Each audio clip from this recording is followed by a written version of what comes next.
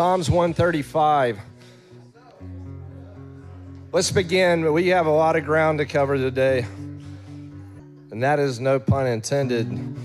A lot of ground to cover, like i.e. the whole world. When we finished up last week out of Zechariah chapter 4, verse 14, standing by with the Lord of the whole earth, even out of this house, and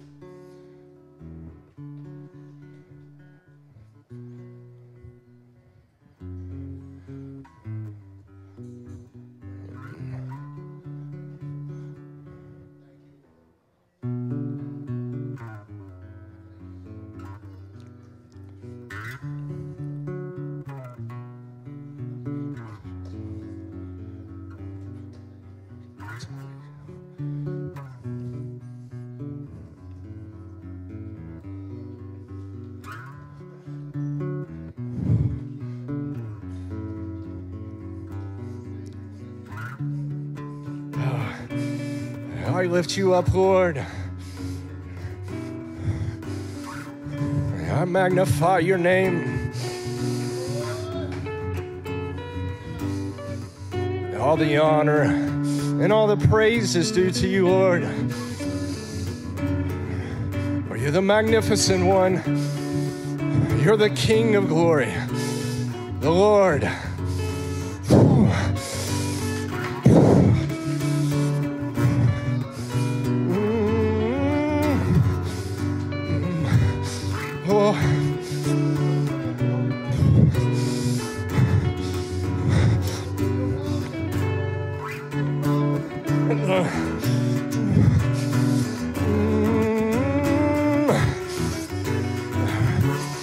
Praise the Lord.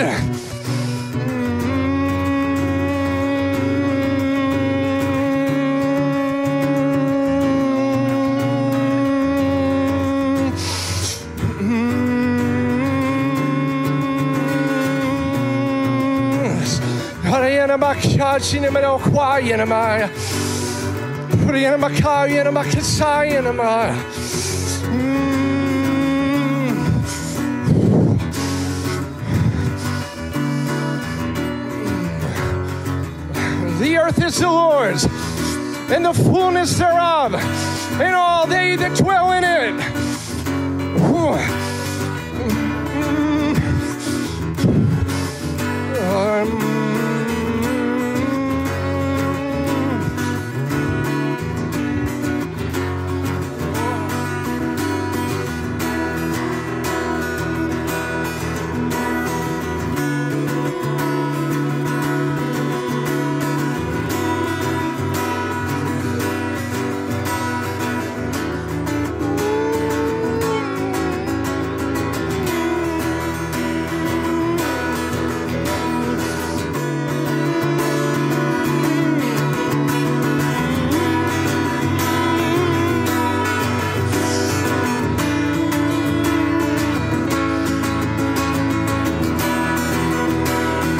Nothing can take this from me, 'cause you are alive in me,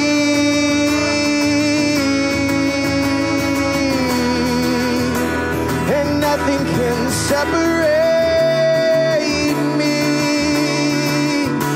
'cause you are alive in me.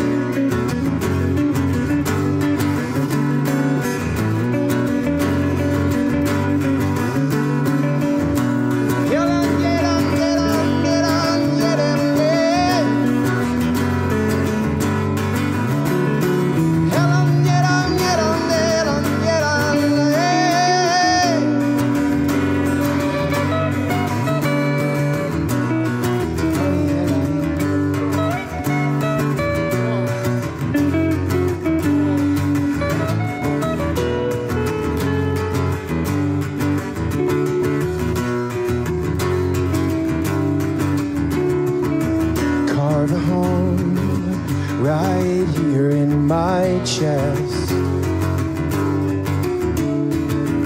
and I've rolled up the sides of this tent.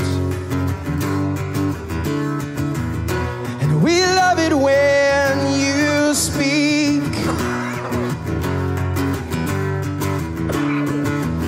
and come look down here and looking through me. Hilande, Hilande.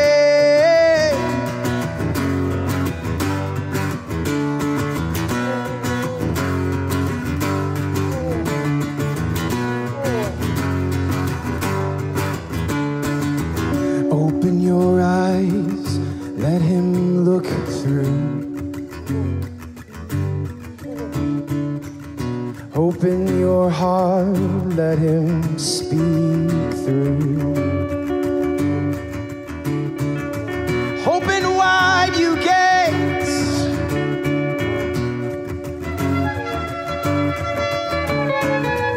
open wide you gates, and watch the King of Glory come through.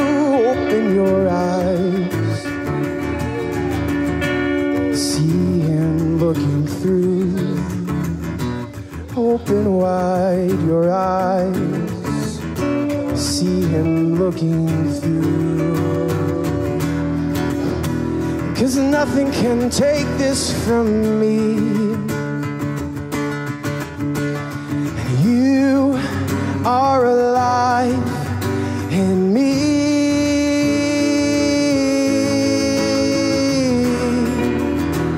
and nothing can satisfy me, 'cause you are the bread I eat,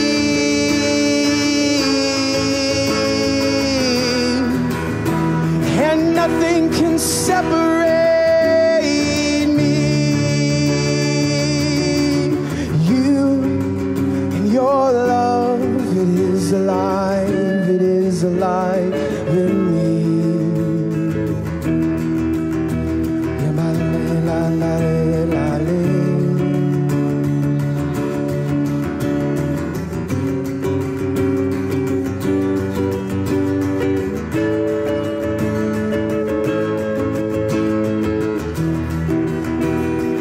Nothing can take this from me. Oh, and you are alive in me,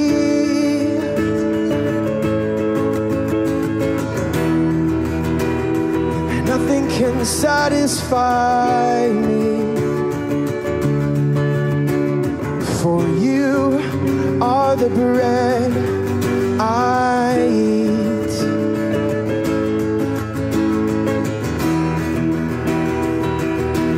nothing will separate me from this love that flows freely. Yeah.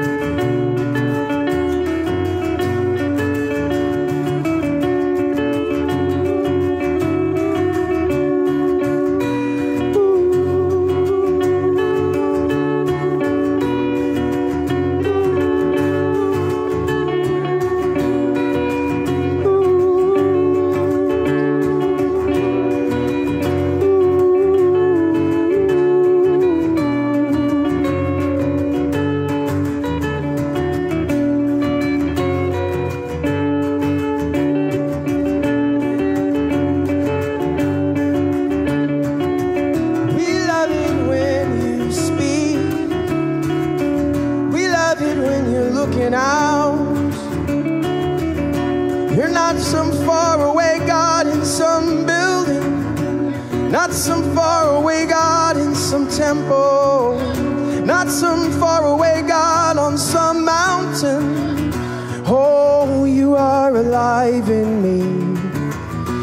are the temple, you are the mountain.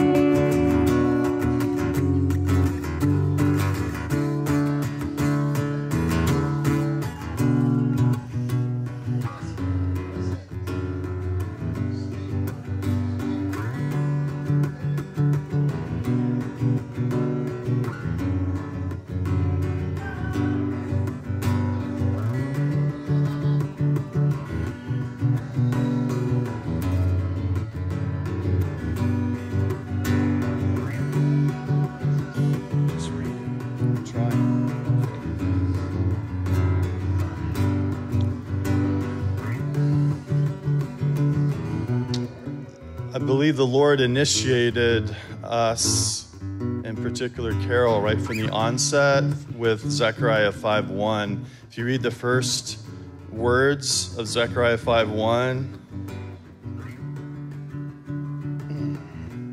it's like all of a sudden the Lord helps you to lift your eyes and look and behold. And it's like you get fixed on Jesus, the author, perfecter of our faith. That was in context of seeing Jesus lifted up on the circle of the earth from Zechariah 4.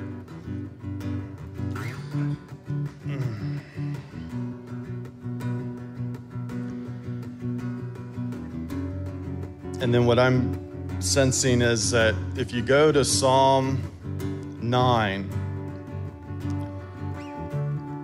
it's like the Lord is executing justice upon the earth. And then Melinda's carrying lightning.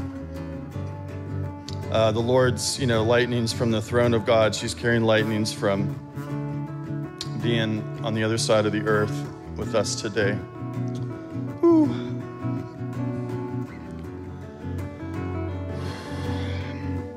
So what is standing out to me about this in Psalms 9, Jesus terrifying the nations, destroying the wicked, permanently wiping out the memory of them. I mean, this is intense in Psalm 9. So as David prophesies this, speaks as the Lord's spokesman, as he says this, I just want us to recognize the wellspring of the heart of David that speaks forth something as terrifying as this. Terrifying the nations, destroying the wicked, permanently wiping out the memory of them. This is intense. But the wellspring of David's heart that wasn't coming out of his own heart. It wasn't coming out of corruption, like the way someone would speak words like that out of their own heart. This is the kind of heart that David had in the verses that precedes those intense judgments. I will thank the Lord with all my heart. I will tell about all your amazing deeds, like Psalm 135. I will be happy and I rejoice in you. I sing praises. You are the sovereign one. And then he goes in to the judgments of God. But this is a happy heart. This is a rejoicing heart. This is a pure heart that David has. And then out from that came the judgments of God. Leave room for God's wrath.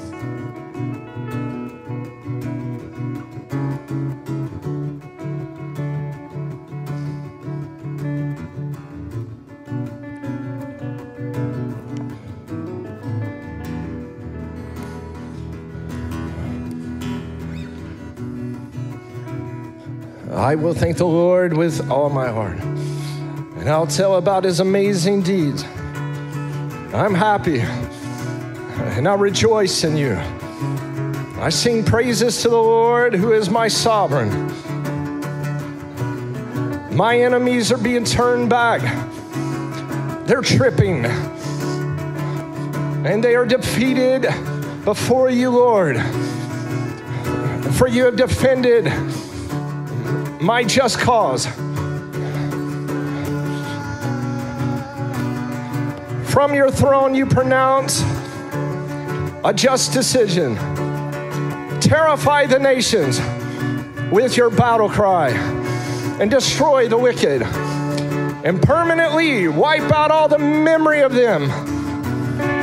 Let the cities of our enemy be reduced to permanent ruins. Destroy their cities and let all the memory of our enemies perish. For you, Lord, you rule forever. And you reign in justice and righteousness. You're making the right decisions right now about legal decisions concerning the nations. You're providing safety for the oppressed and safety in times of trouble.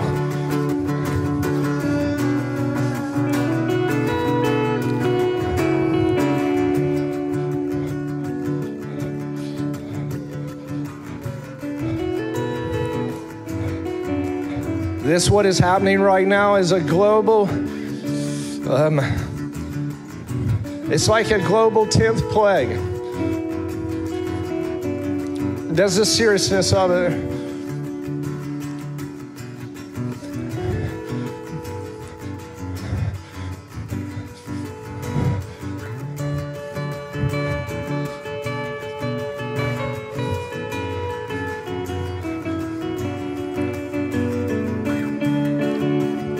Like a global Passover.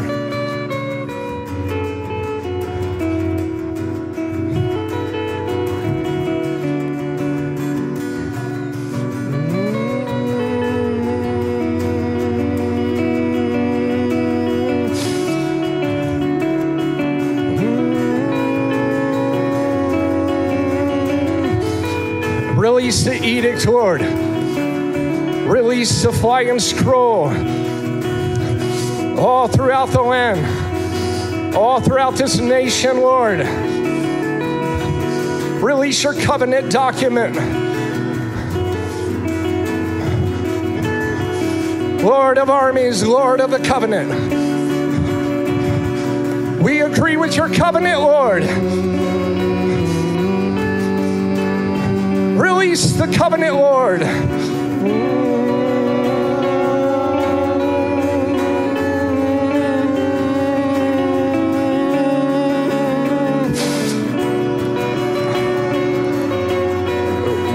With you here on the earth of what redemption is paid for and what the blood has purchased. This blood speaks a better word than that of Abel.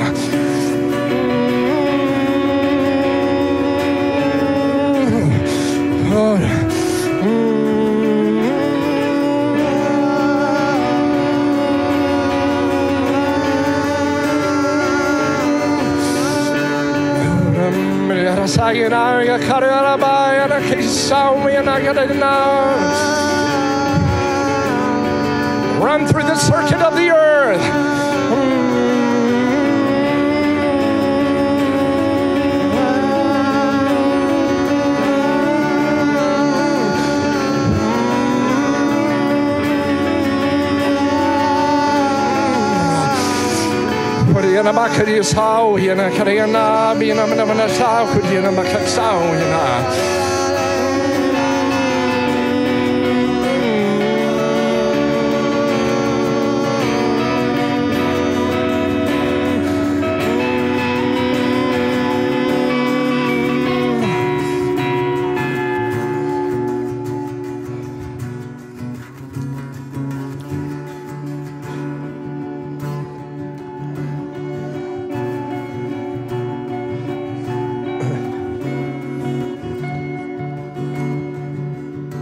Enter into intercession with me concerning the inhabitants of the earth.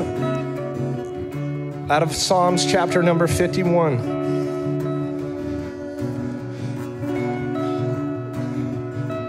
You can pray this over your own situation. We, as representatives, are standing in behalf of our brothers and sisters around the whole in this planet. And so I'm going to read this passage and meditate on this and pray it over ourselves this morning. And as we cover the earth, David said in Psalms 51, after his affair with Bathsheba, he said, have mercy on me, O God, because of your hesed.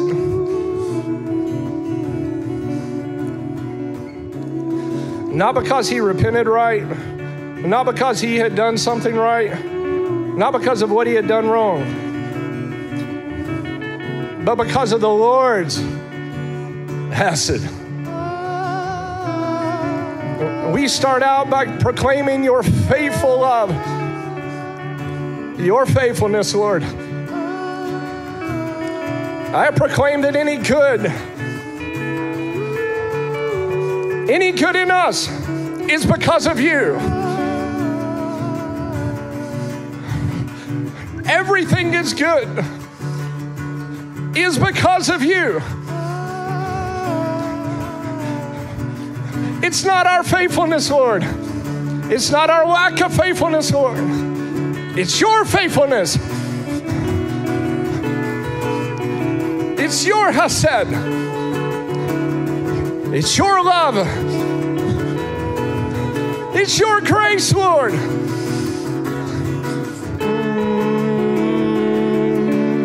It's because of your great compassion that you wipe away all our rebellious acts. Wash away my wrongdoing. Wash me, Lord. Cleanse my heart, Lord. Cleanse me, Lord. Cleanse me of my sins, Lord.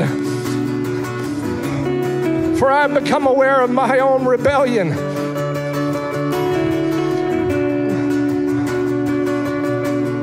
And I've been forever now conscious of my own sin. Against you and above you, I have sinned.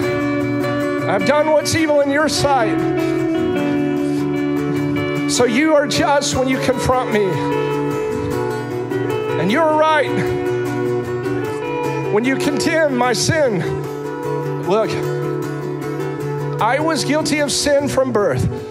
I was a sinner the moment my mother conceived me.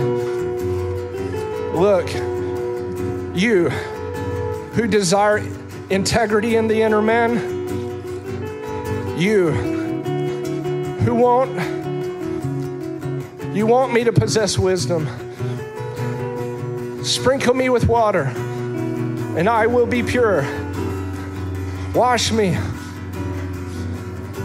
and I'll be whiter than snow.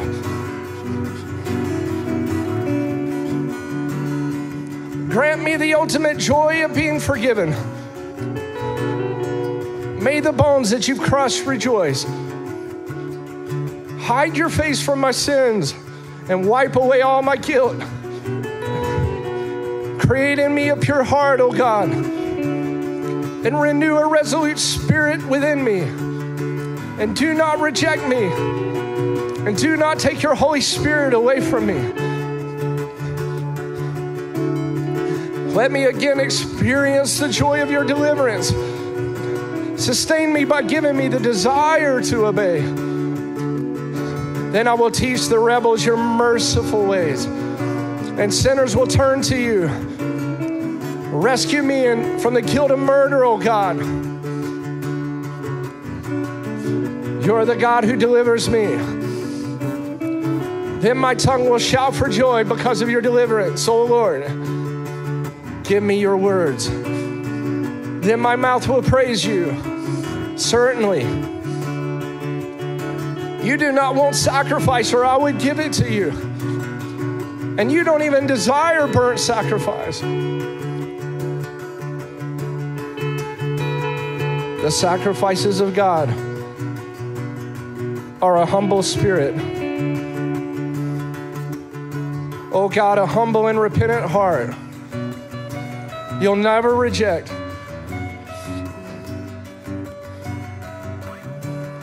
Because you favor Zion. And do what is good for her. Fortify the walls of Jerusalem. then you will accept the proper sacrifices, burnt sacrifices, and whole offerings. Then bulls will be sacrificed on your altar.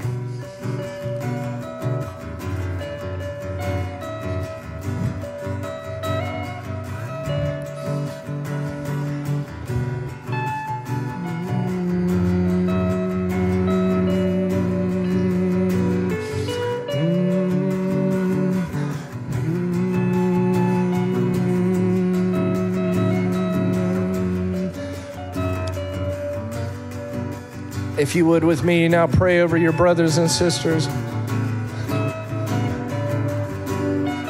Pray over our brothers and sisters all over this nation.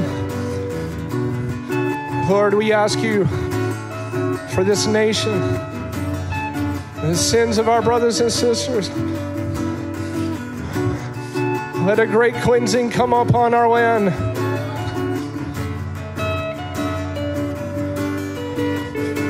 Forgive us, Lord, for sinning against you and you only.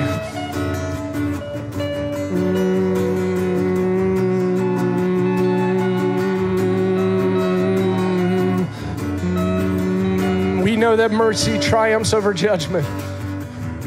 We ask you for mercy, Lord.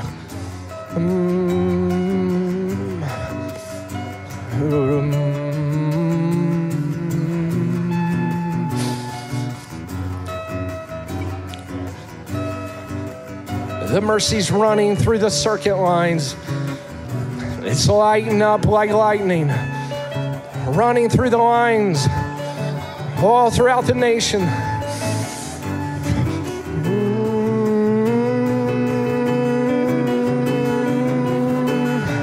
Sparking hearts, sparking fire.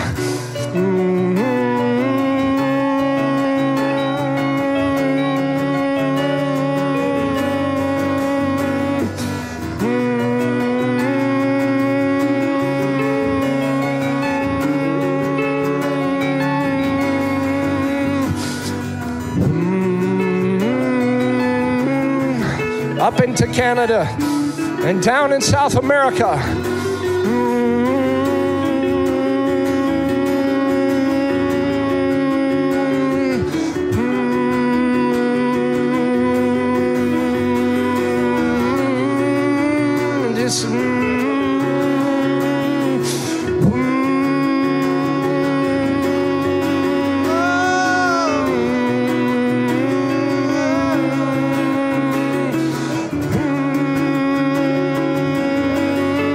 Into the islands.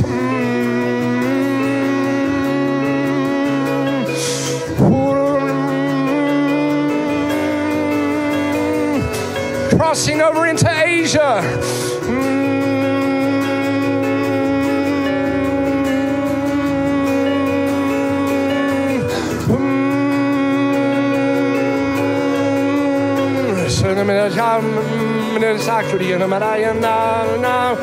In Antarctica,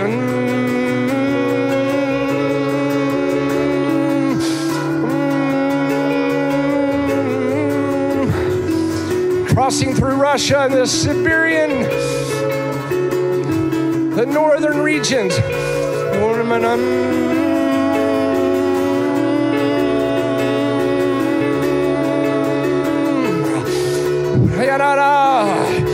All into Europe. The Middle East.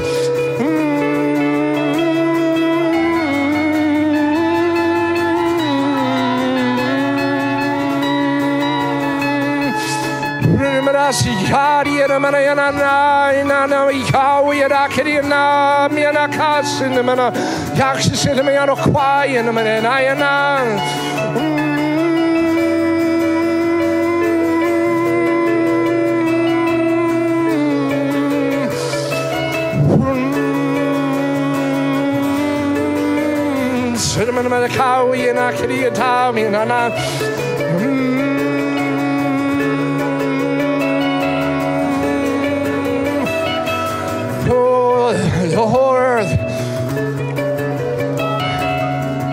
filled with the glory of the Lord.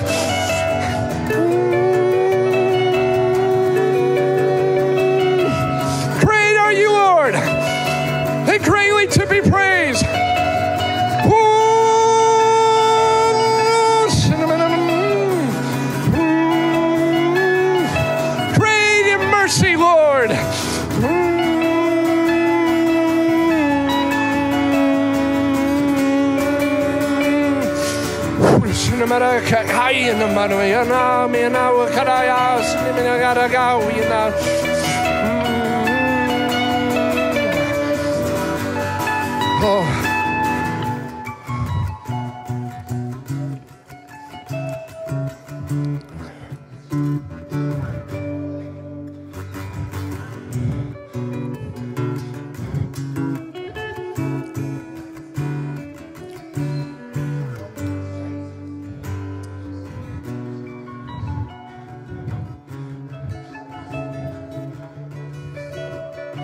He says to me, I purchased them, son, and nothing will take them out of my hand. And I see like little electrical charges of light going from city to city over every nation, every tongue, and every language.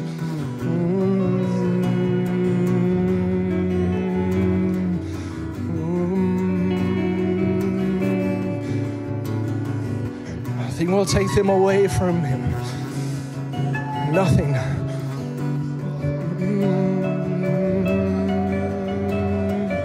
I am yours. They are mine. They are mine.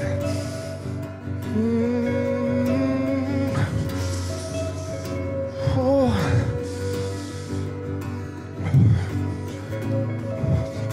Oh. Oh.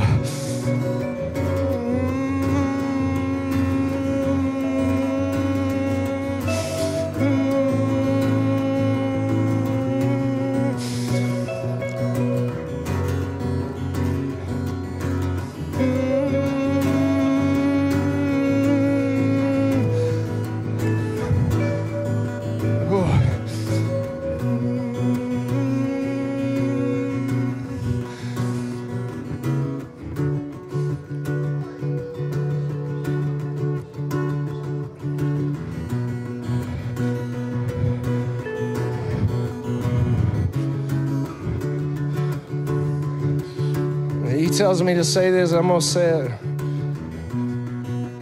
He said, I've tasked you, and I've tasked this house. Form me a government.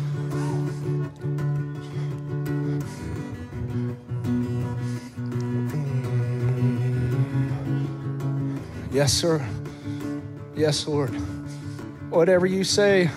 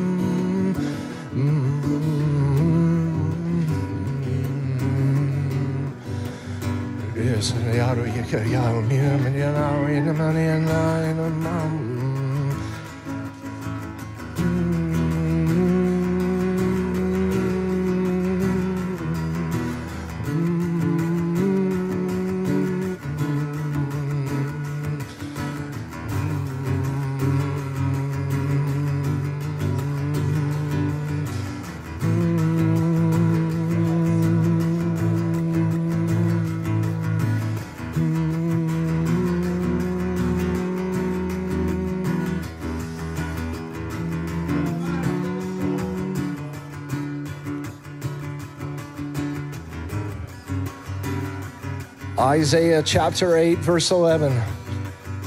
Indeed, this is what the Lord told me. He took hold of me firmly and warned me.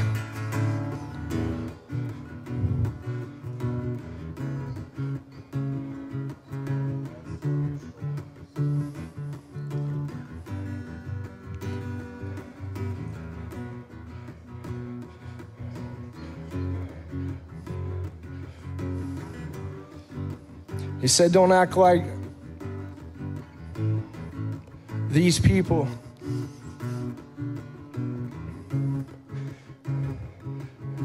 He warned me. And the turning aside to see the one, he warned me, said, do not act like, and this is my understanding from him, don't act like the covenant breakers. Don't act like those that break covenant with me. And also do not say conspiracy every time a person says a word.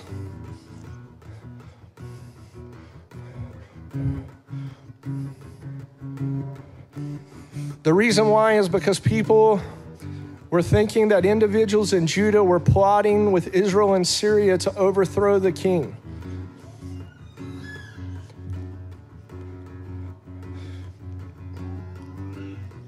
Don't be afraid of what scares them, and don't be terrified. You must recognize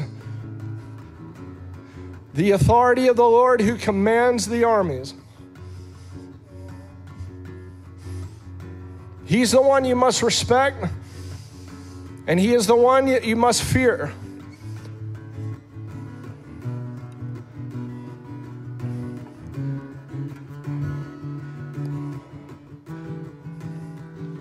And he says here, he says, he will become a sanctuary. Yeah. But he will also become a stone that will make a person trip. And he will become a rock that will make one stumble. To the two houses of Israel, speaking of Judah and Israel, it says he will become a trap and a snare to the residents of Jerusalem. Many will stumble over the stone and the rock. And they will fall and they will be seriously injured.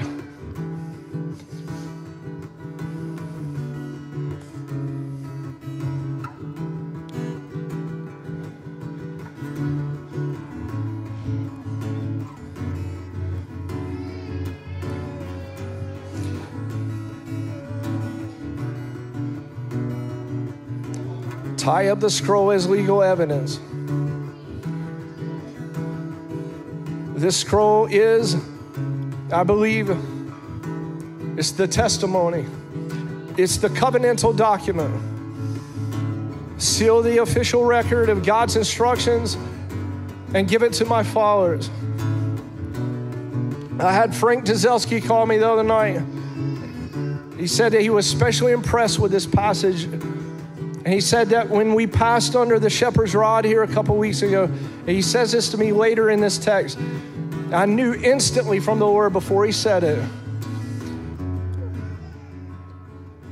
that when we passed under the shepherd's rod covenantally, the Lord was holding out the covenant, this seal of this testimony that is being spoken of here over this house. That this is the scroll that is the legal testimony of the testimony of God's covenant to his people. It's the treaty of the great king. It's the treaty document, and we passed under it together corporately. We passed under the scroll. This is the seal of the official record of God's instruction to give to his followers. And then he says, I will wait patiently for the Lord, who's hid his face from the house of Jacob. And this is 3 weeks ago. And I know you know this when you were in here last week, if you were here. But if you were not here, I would say just like what we're experiencing today, that like the face of God, not just the backside parts of the Lord, but the inner part of the Lord came in. The awe of God is among us right now. The very face of God.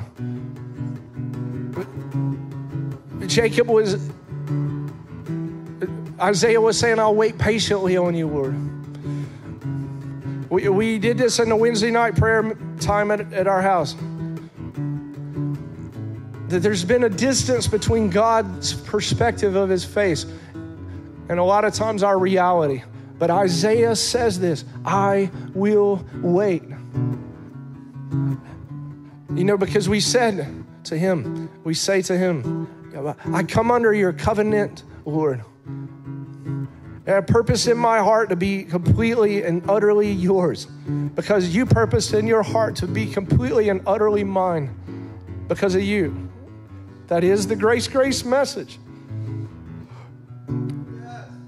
But perception and reality had a distance, and you even see it here in Isaiah chapter 8, the distance between the official record, the covenantal document, the release by the shepherd's rod over you, that we would patiently and be patient and we wait for the Lord.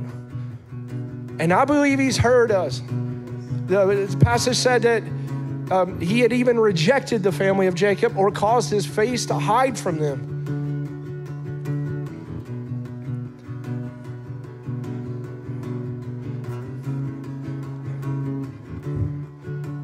But I wait on you, Lord. And then he says this, look, I am the sons whom the Lord has given me. The sons of Israel, the 12 tribes, are reminders, signs in this very house, and portents or object lessons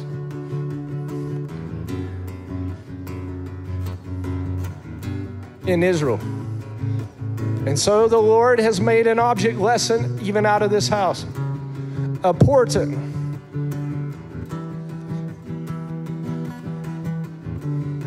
In Israel, in the greater context of the Israel of God, God put his family in this house.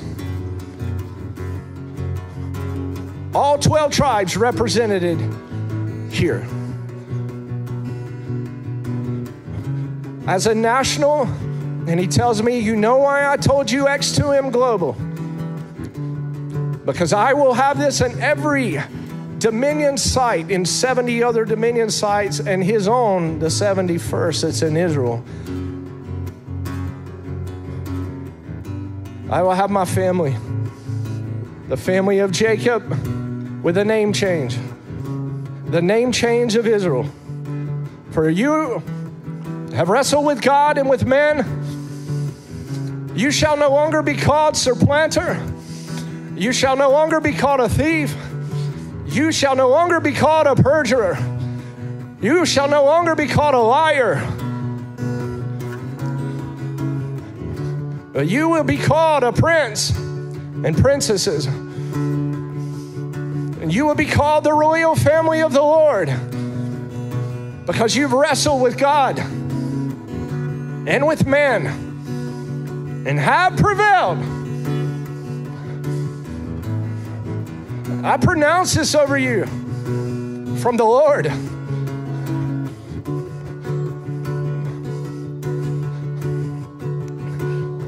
I pronounce this over you.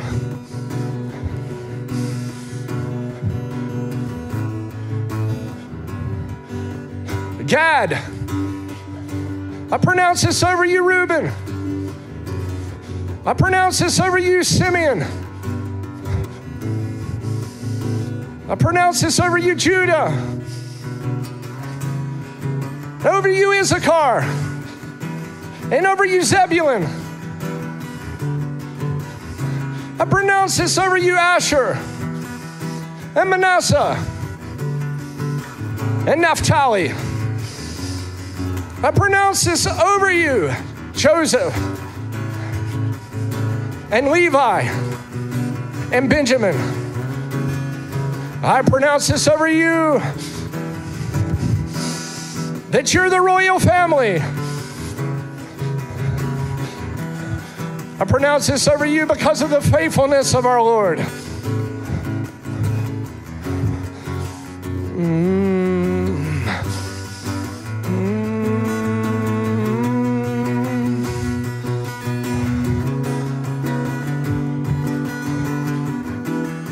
Oh, yes.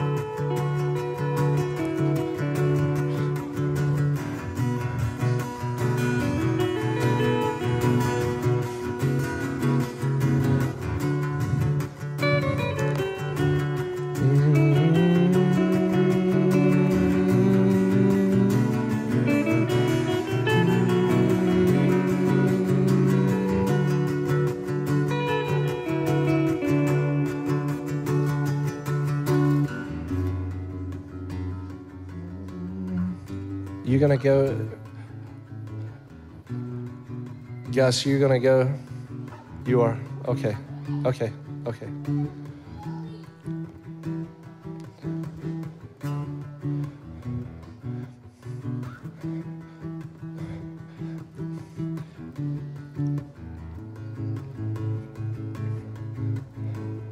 Okay. I'm gonna just have you come up and give a little debrief, Steve. If you want to come up, you and Melinda. Okay, come up and let's do this now. And you're welcome to stay if you want. I know you got to go because I don't want to hold you up, but if you want to say anything right before you go, you can, a couple minutes or whatever, Gus, because I know you want to say something, and I just got to a point where I could. Okay. You know, last week, this was said in the event about the Ugandan delegation going out, and I can't go into all the technicalities of this, but they're going to give a testimony to the Lord of what happened there, and I'm going to just let them have the mic here for just a little bit so we can hear from them, because Gus has got to be with his family, his mother this morning, so I'm going to give you just a minute to, or more than a minute or whatever, to be free in the Lord to give us a debrief on what happened there. Thank you.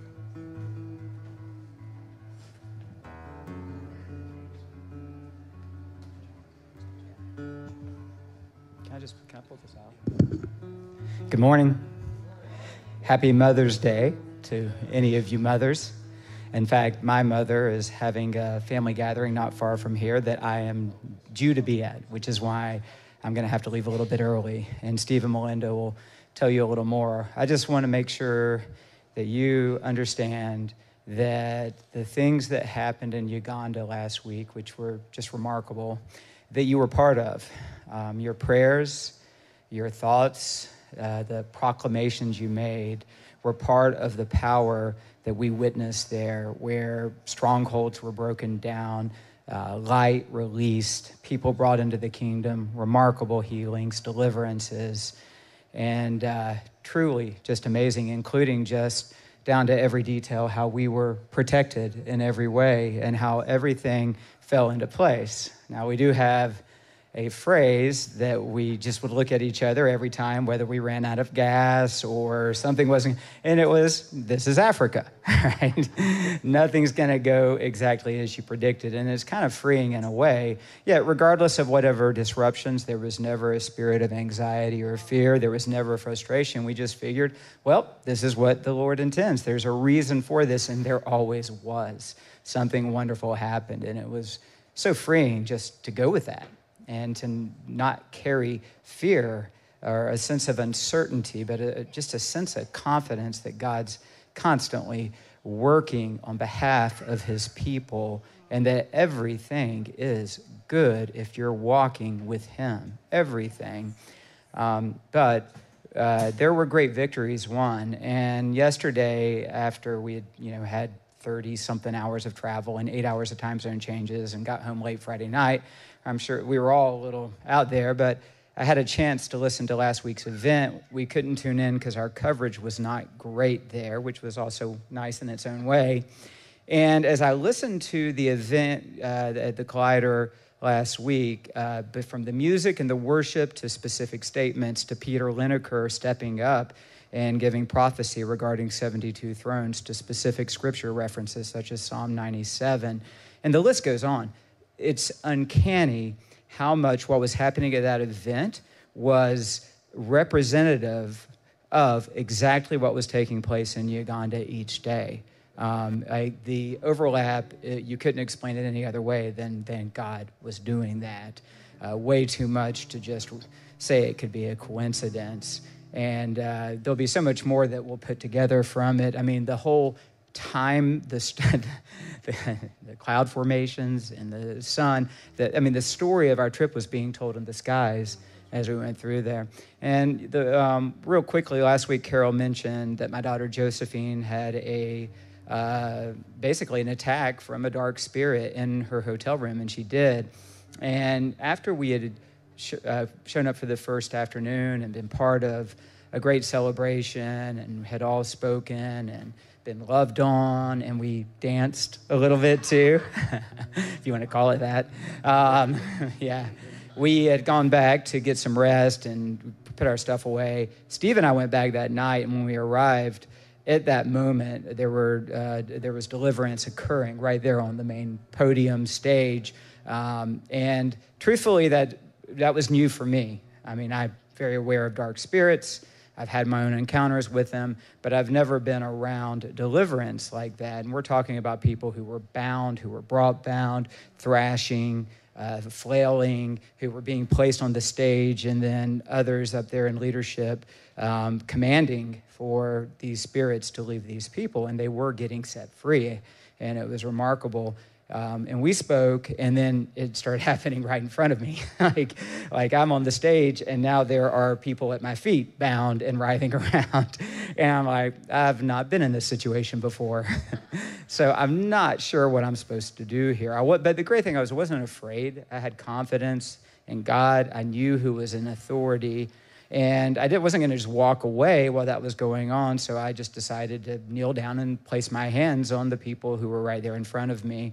And as others were commanding the spirits, and the two that I was involved with just went on and on. I was becoming concerned that a shoulder might get dislocated or something. I mean, it was pretty violent and uncomfortable in a way. And I thought, these dark spirits are not responding to these commands. And I don't know exactly the how or the why, and it could have been any one of us here with the authority of Jesus upon us to have been in that position, and what happened would have happened. But I just decided that maybe these individuals, the couple that I was involved with, had some agreement with the dark spirit that had given them authority to stay.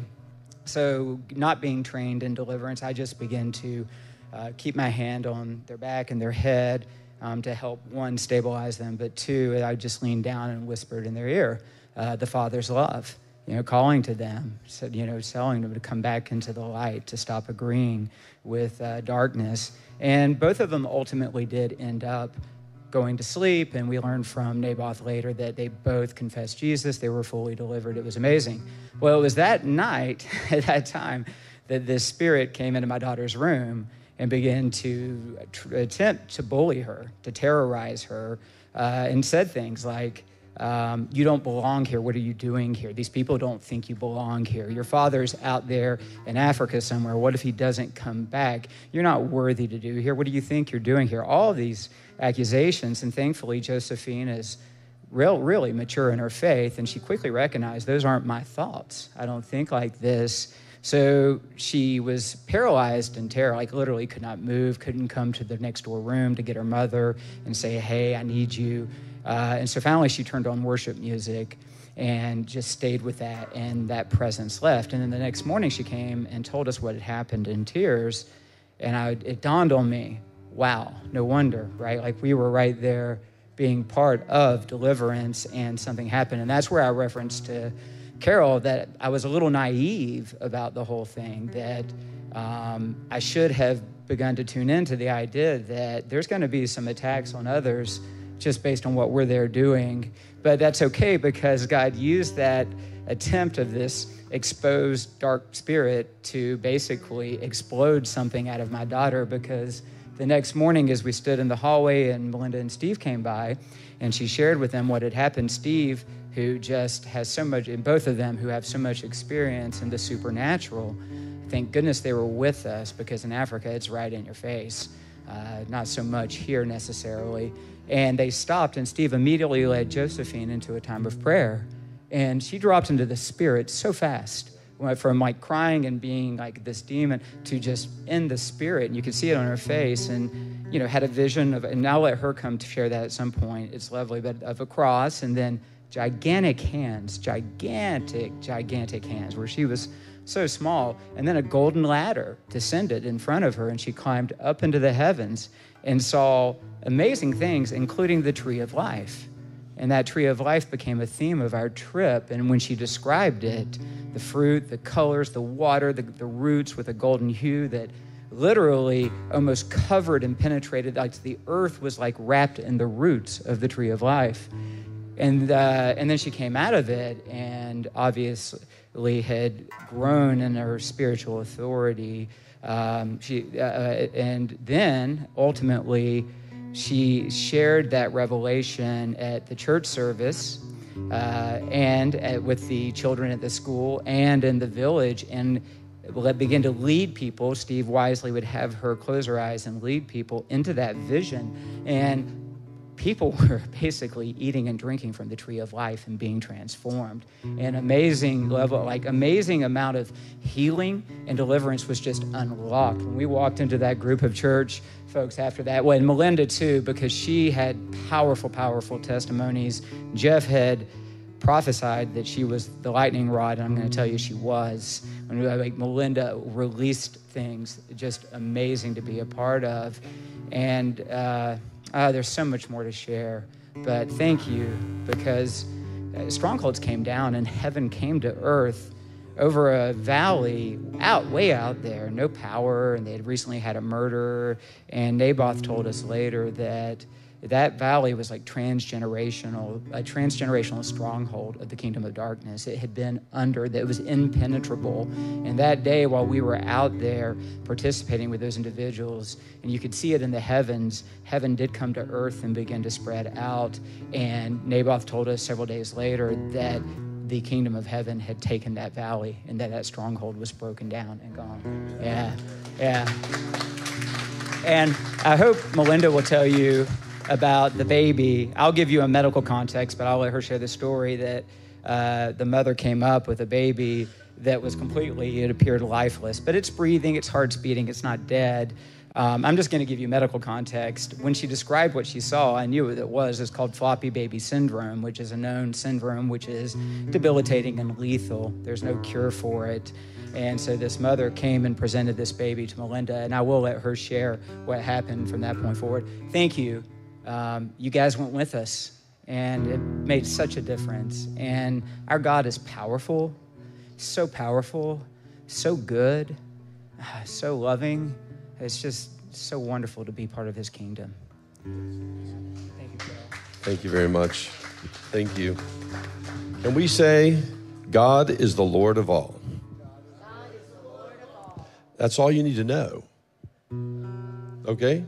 Stand secure, walk strong, and the demons, they have to bow. They have to go.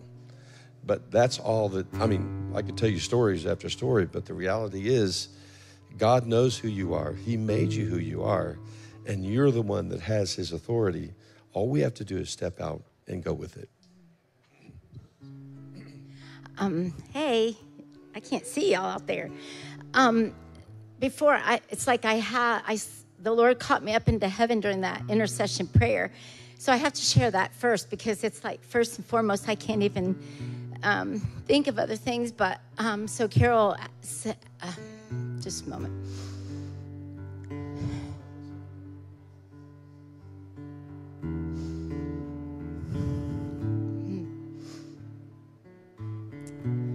So at the beginning of the prayer, I just saw the earth. But it was like I saw people walking like you would see on New York streets or Africa streets or China streets. People everywhere. And I could see like spirits on their heads. Like I knew they were being tormented by something. But as I was caught up into heaven and I was standing by the Father on the throne, when I looked like around the throne, because I could see armies and armies and armies and armies of angels. But they were lined up in like a army would line up like battle lines, ready for when their time came. It was like I saw the harvest angels, the reaper angels, the end time. It was just, it went on and on and on. And they had like swords and posts with banner kind of things on them. But there was like 7 or 8 rows at the front. And I wasn't sure who they were, because they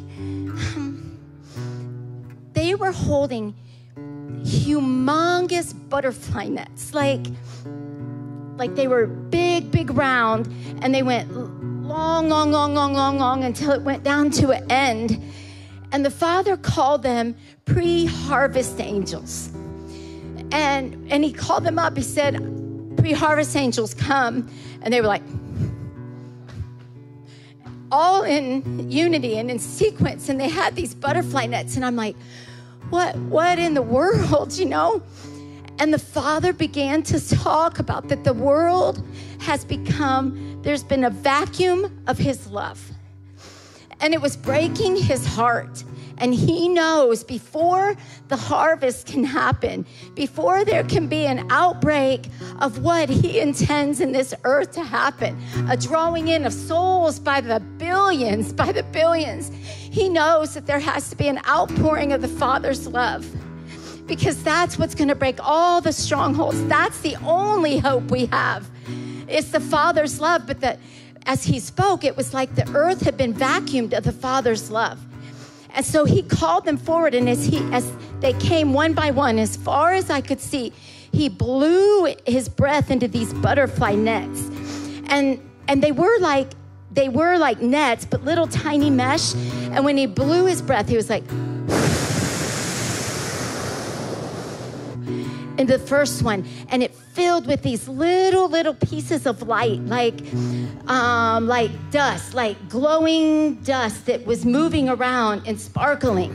And he blew in the next one and the next one, and it went net after net after net after net. And then he said, go with my love, go with my love.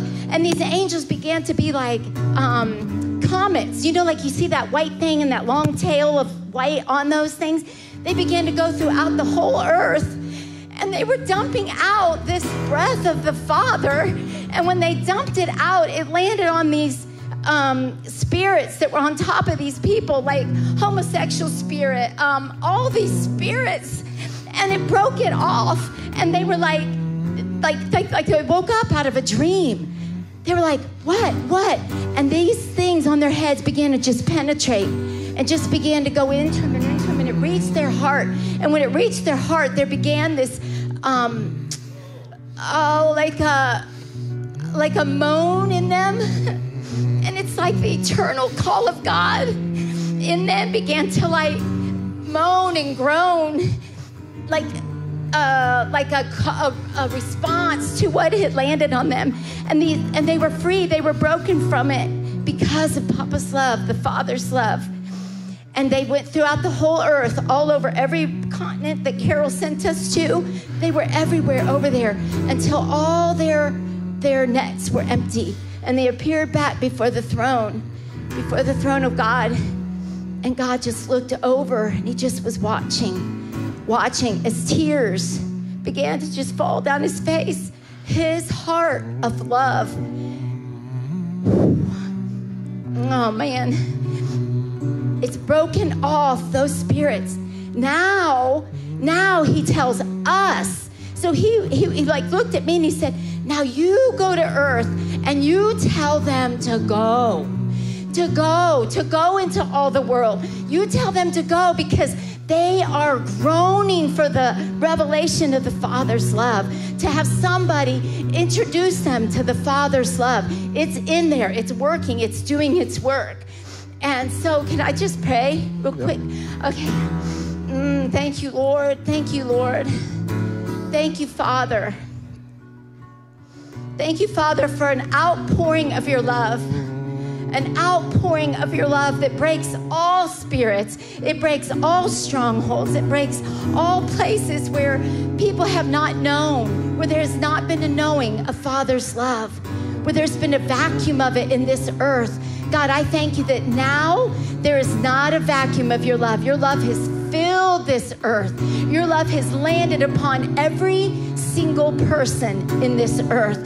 Every single person has had one of the breaths, one of those lights of the breath of God, his love, land on them and ignite them and cause there to be like I saw it like it was going through their veins, like it was actually coursing through through their whole being. So Father, now we say yes.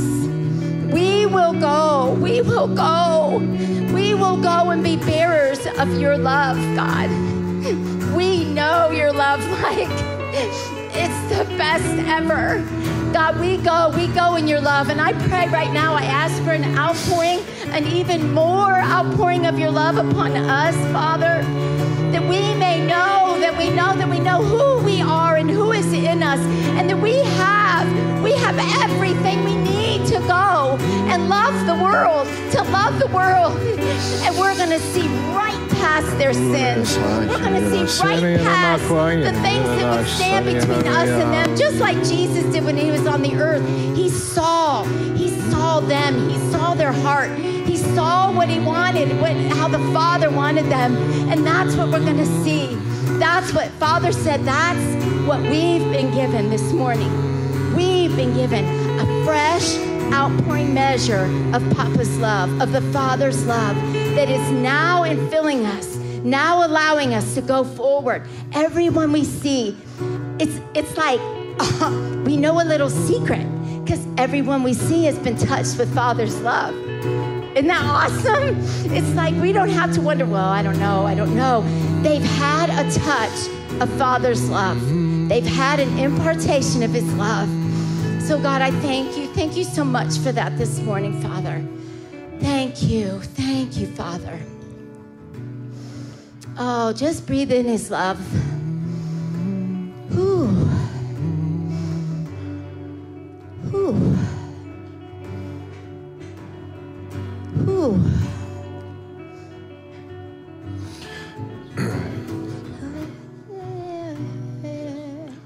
Job 38. Then the Lord answered Job out of the whirlwind. Who is this that darkens counsel with words without knowledge?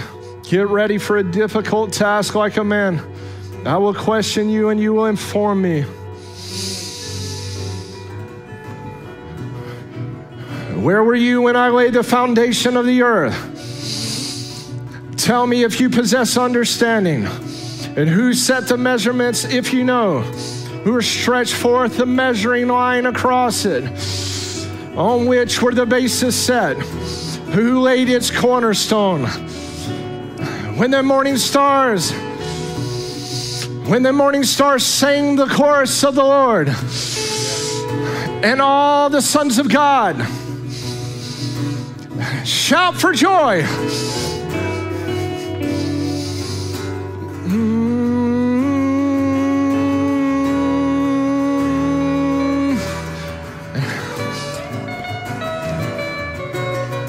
In this Job 38, 6, 7 room.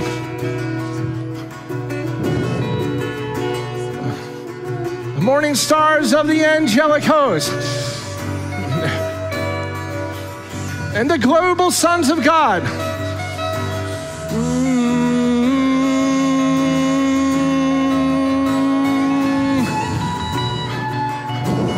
Behold the one, the righteous one.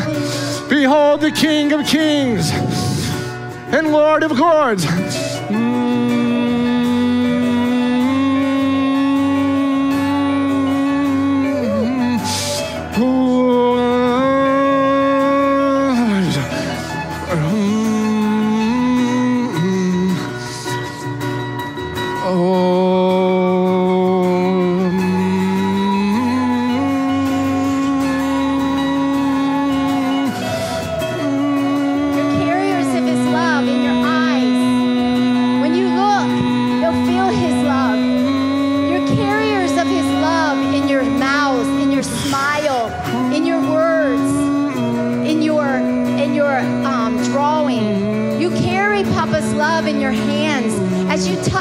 As you just walk by, they'll be awakened to his love. You're carriers of his love. Carriers of his love.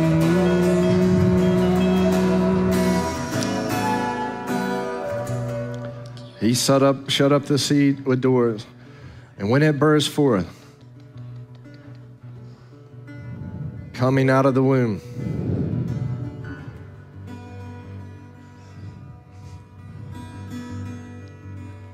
bursting forth, coming out of the womb, bursting forth, coming out of the womb, bursting forth, coming out of the womb. Ooh.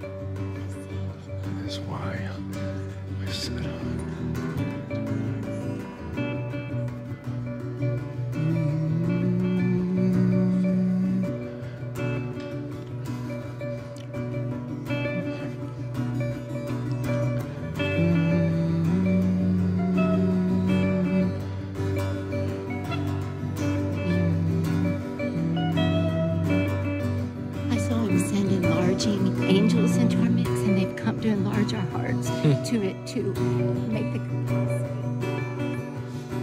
saw that?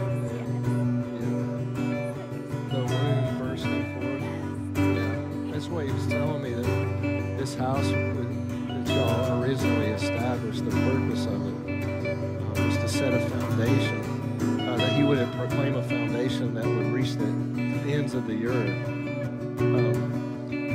And the accomplishment of that is begun for the purpose now that when the foundation is set, this verse here, it has been shut up, the cedars have been shut up, will burst forth coming out of the womb.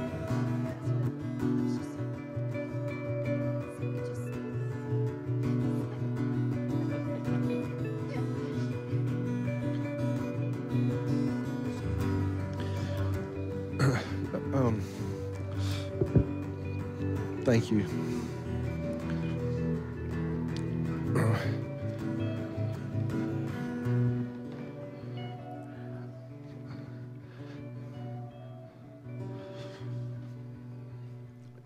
I was just sharing with Steve and Melinda in the establishing of the house of the Lord that was established here with Mountain Vintage years ago with the Scroggs family, and many that have been here, and some of you that were here in the original setting of this house. When we came here, Pete Lineker had sent our team a word out of Job 38, 6 and 7, because he had picked up the house number that we're in. This house number here is 38, 6, 7. And on what were its basis set, and who laid its cornerstone. And when the morning stars sang in chorus and the sons of God shouted for joy. And the interest of the Lord here, even in the city. I remember coming to Steve, we were over there across the other side of that wall, a whole team of pastors. I was not myself one, but I was a student. And the Lord shows me this grid of the earth while we're sitting there, and he said he had put this in Steve's heart. And the government that had been put in him was so big that this house could not contain it. That what he had seen and Melinda had seen, and Stephen and their family, and many of you that have been here too, that have been a part of the work of the Lord, was for the purpose of setting a foundation of the Lord. Even so much so that it would be to the praise of the glory of the Lord. And I'm being very careful about this because I didn't like this, that where ministries would say they had all this international scope and things. I've been very careful all these years not to talk like that. Only to say what the Lord says and not to be magnanimous.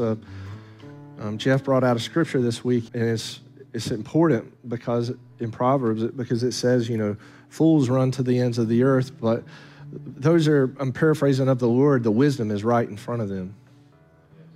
They're not trying to go out there and do this big thing because the wisdom is right there, right now, right here. That's why Zechariah had written in Zechariah 4, don't despise the day of small things. Because the wisdom, the point of contact is the Lord who's here right now, not in the what appears to be small. The Lord said that he would pick out in Isaiah he said he'd pick out something extremely small and build a whole nation out of it. He doesn't need lots of numerical numbers to do something phenomenal. The Lord himself is the example of that. Look what he's done at the cross, and nobody got him. And so God has a qualitative perspective, not a quantitative one. And I'm not saying he's not into numbers because the book was written, And I'm not saying he doesn't know every hair on your head because he does. But God is after something of quality, of himself, manifesting himself in us. And I believe he found what he's looking for. He's telling me that he did. That he found something here that he's been looking for in us. And it's very special to the Lord. And all of you are a prize to him. You have no idea how much of a prize you are and a treasure you are to the Lord. Like Michael Collins sent me this from another pastor. He is mesmerized by us. And I'm sure of it. I'm sure. The mesmerization of the Lord over each one of us and the delight of the Lord over us. It has to be that is his greatest thing going, is his delight over us. He's mesmerized by you. He's mesmerized by you because you're the pearl of great price that he picked it in the field. He went out. He's the one who was the one in search of the pearl. And he found us. And anyways, he's saying to me, hey, look, I found me a foundation. Foundation that I've marked out. I had to do it myself, but I found me one. Job 38, 6 and 7, I found me a foundation here. And I said, and he says, look at verse 8. Who shut up the sea with the doors?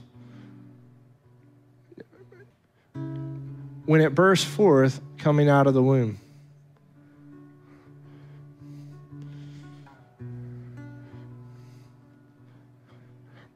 The Lord's the one that shuts it up, and the Lord's the one that breaks it forth, And I think it gets back at Isaiah 8 because God was interested in shutting some things up and closing some things in because he has a day, he has a time.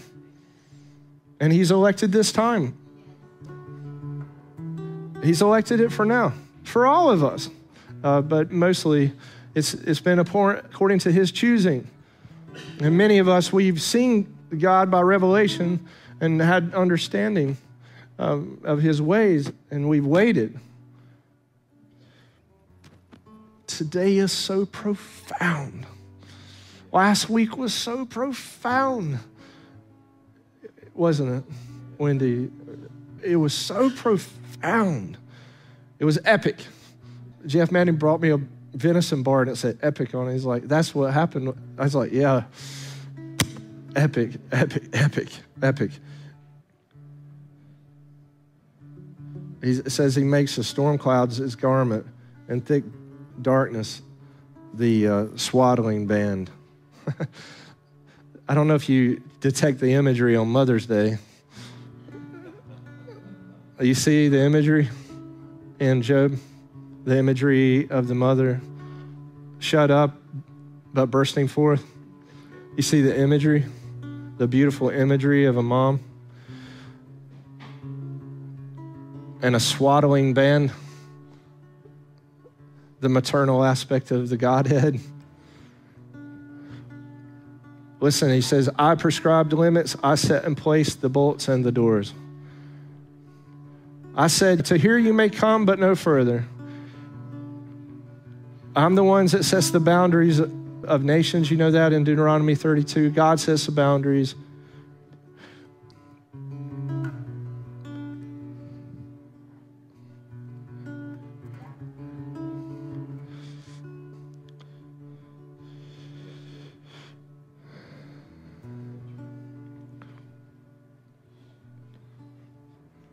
I want to read to you something that is from the dearest person to my heart, my wife.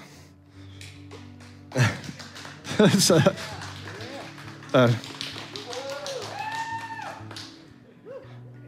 thanks, girls. She wrote this poem, This Beating Heart. She didn't want anybody to know she wrote it. She wanted to do anonymous, but I want to give her credit. This beating heart. There is this beating heart that I hear and strum. It is not my own. Once I thought it was mine. Yesterday, then recalled. There was always both. Mine, then yours, yet eternally his. The thought that forms fearfully and wonderfully echoes on. There is this beating heart that I hear and strum. It is not my own. My womb, a secret place, where the image of God is woven. His heritage, my reward. Beat now, little heart. Beat alongside my own. Together speak his glory strong. There is this beating heart that I hear and strum. It is not my own. For in me he does delight to trust his treasure in darkness until the break of day. Fear not, little heart, neither mine own. The Maker is also our keeper, greater evermore to silence all reproach. There is this beating heart that I hear and strum. It is not my own. A strum, but soon a melody, a tune of heaven's majesty. This life engraved upon his hands. By grace I bear this beating heart in noble humility and awe. Remember, darling, we are not our own. Happy Mother's Day.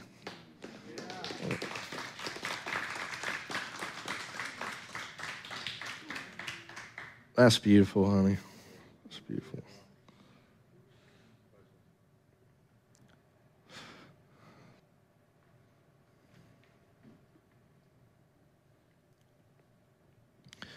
Claire sent in a picture to her daddy.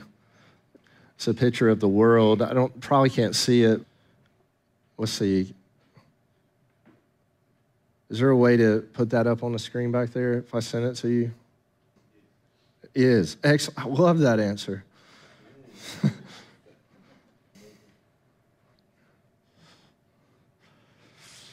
Jeffrey wrote, this is what had happened to Claire when the flying scroll went to her, and Melinda lightninged.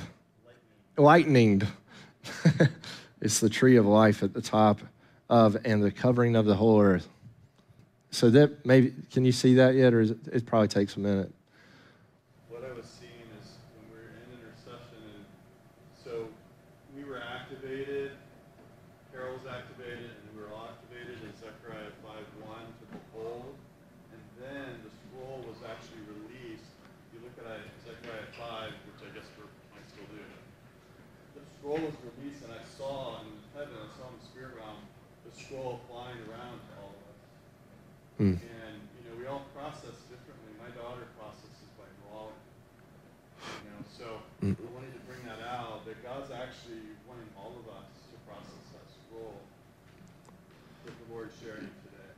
Yeah, thank you. What he was saying, if you didn't hear Jeff, he was saying that, or paraphrase Jeff, that the scroll that is going to come out today, or is coming out in Zechariah 5, is part of us digesting it or partaking of it, partaking of God's covenant, his covenantal document into ourself, and letting that covenant be immersed into our body, much like in the taking of communion at the end, as we close it today, we partake of communion.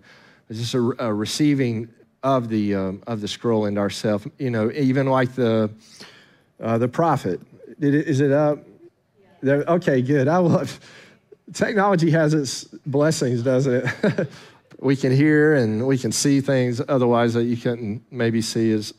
And I love this because we can share together as a community of faith and see how the Lord, because we don't have like art easels up here right now, and so there it is drawn out. Okay, welcome to X2M.135. We're in a series. Can you bring up the monarch or the blue and the black, the overarching perspective, just so I can have it up for a minute? Because I'm not sure if this has been seen much recently, because I haven't. Well, okay, I'm gonna leave that alone. Is that up? Okay. There you go. And if that looks complicated, it is. That is a drawing of the book of Zechariah. And I believe that it is a very helpful picture. On this, some of the numbers, I'm going to amend some of it. But what I'd like for you to just notice as we've been working through the 7 visions of Zechariah, that if you look on your left there, and you'll come down, like the A, the B, the C, the D section, the C. Okay, we try. We came to 0. There it is. Go back to 0. It's okay if you just want to put it back up there. I can see it, and then we'll just work off that. So we're going through let's see. When you look at that, if you come down into the second C section coming down, that's where we're at in that. And what this is on your left side is the vision, and on the right side is the burdens. And what Meredith Klein found out, and because I'm utilizing his work called The Glory in Our Midst, is he didn't draw this. The Lord kind of put this in my understanding. This is what this looks like, the basic structure in Zechariah.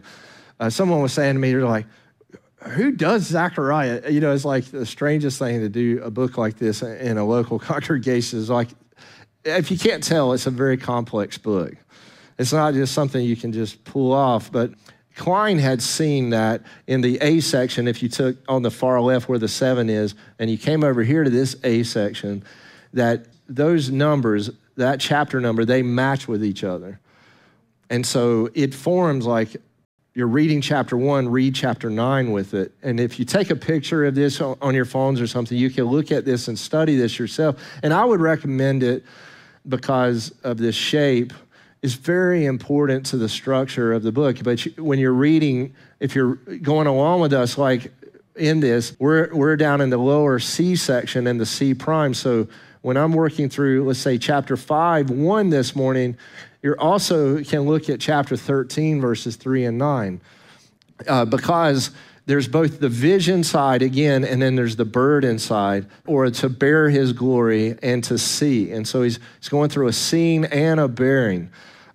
Like earlier on, we saw the rider on the red horse in the A section in the first vision, but we also saw on the other side, you see the one who comes in on a donkey. And so you got this picture of a triumphant king, and then you got a humble king. And these pictures are phenomenal in Zechariah, how that they'll mirror each other, and they give us a side in our understanding of the Lord that's balanced. Why is that important? Because, a lot of the Christian faith, and some people kind of get it off balance. It's either heavily, but it's ethereal, right? And we've got a lot of information that's kind of floating out there, but we don't have a way to place it into everyday life. And that is not our interest here. Yes, we have a God perspective, and we want a God perspective, but we also want it to relate to, our daily life, the way life is. You'll hear Melinda up here and me, right? And she's like, daily life, and I'm like, coming out of the whirlwind, and she's like, we're going to go help these people. You see what I mean? You have both, and they're both necessary. And I love this about Zechariah, because Zechariah is not presenting a picture that is just, ethereal revelation. he's also saying, no, this matters in the way that it affects your everyday. John 1 says, and the word what? Became flesh, and then what? It dwelled among us. I mean, my prayer is that even in the demonstration of this ministry, because this was very crucial to us in this ministry, that we weren't having just meetings that were like, okay, we're going to come and give each other a hug, tell each other we love each other, which is all important and evidently important, but that the ministry itself is actually going somewhere with the Lord. So it's got a trajectory that's going somewhere, and that the Lord told me, do not call what you're doing meetings, call them events, because every time you come together, it'll be another staging event. And the previous event that we had, like X2M.134 last week, will stage into X2M.135. You can't bypass the process. You can't deviate around it. You've got to go from one event to the next. And they'll actually build off of each other. And what's happening in the book of Zechariah is literally, we were debriefed this week, Stephen and I, what we are actually seeing happen in these events while we were worshiping the Lord, they are real time, real place unpacking of the work of the Lord on a national scale, local scale, national scale, and international scale. And I believe that's what Gus was sharing with us, and we'll get more from the delegation, that went out to Uganda. And as we prepare, there'll be more delegations that will go out, globally out of this house.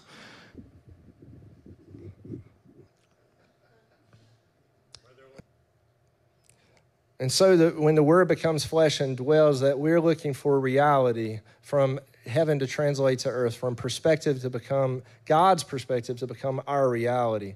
And again, in Zechariah, the book really almost demands that or is asking that. Let me give you case in point. There are many leaders that in this nation, godly men and women, I'm sure, but I've only heard a few guys say this, but they have said that the Lord has just repeatedly put on them Zechariah 4. I mean, in particular, that the Lord really wanted Zechariah 4 to be seated into their understanding of their ministries. And it's what we went through, Anointer of God's Temple, the last series that we just came through, is such a complex understanding in that it would be hard for people to understand. And I'm going to try to just give you a real quick snapshot on what that looks like and why and what we're headed into with today's vision unpacking, which is Desolator of the Apostates. Yes. Yeah, if that doesn't sound weighty. In Zechariah 3, the short and easy on it is that God has looked to establish inside of us a restored temple. If you want to get Zechariah 3 down, Joshua the high priest, and understand the Lord has been looking for an architecture inside of your soul that is shaped like this. He wanted a place that he could dwell, and this kind of architecture does not work on the land very well. People don't build architecture like this. The ancient pyramids, for instance, the pyramids of Giza, they were built like this, right? How could a structure support itself like this? But when God made you and designed you and placed his temple structure in you, his pattern of restoration was to bring about a place that could receive him. And so much of Egyptian, Babylonian, most of the ancient religions, even so-called the Christian religion, has been attempting to build structures that are like this. And so the Lord has had a time with his people, mostly because to have a structure like this, it requires two things: complete dependency and vulnerability. And so there's been a lot of resistance to God's, his structure. That's why it says in the text, it's the stone that the what? Why? Because you can't build a building like that with your hands. You can't bring it to pass. Nothing you do can create that structure.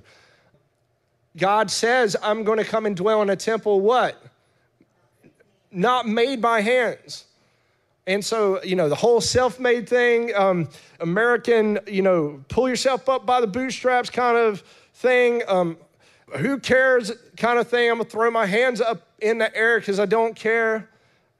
Either one of those, any kind of concept like that is not going to work in the building of the temple, the one that's in us. And so we go through these processes, and they don't have to be terrible to us. But a lot of the suffering that's happened among the saints mostly is because we resist that architecture. We kind of want security and stability, and we want to kind of do things our own way. And you understand? Anybody else dealt with that? I don't like feeling completely weak and immobilized and don't know what I'm going to do. And you mean you made me that way? Yes, I made you that way. I made you as a person, I made you that my strength and my power would be perfected in your weakness. I'm not anti-strength, might, and I'm not anti-power. What I am, the Lord would say, I'm not anti either one of those. What I want is I want a place that is given over to this vulnerability or meekness and humility, meaning I'm fully dependent on him, and then out of that, I have me a temple. And when we got up to X2M.135, I was just flabbergasted because Paul had said 127 times in the text that I may be found in him in the New Testament.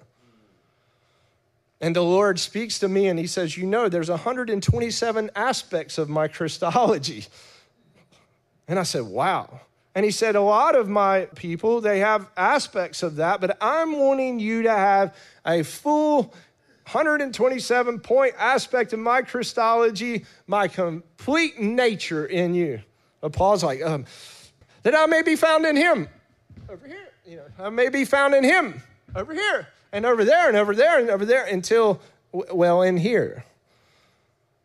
Manny, a few weeks later, he brings me Esther, and he's like, look at this, Dad. There's 127 provinces in Scripture. And I thought, wow. Because the Lord's interest wasn't just in getting a cornerstone. He wanted also to bring down on that cornerstone a capstone. Zechariah 4. Can you see the profundity of the issue? That God, because he's such a God of order, and because he wants to find himself in us finding him in us, let's say in 127 different aspects, that he wouldn't want to just sort of shortchange us as human beings. He wants to give you the full, the kit, and the caboodle.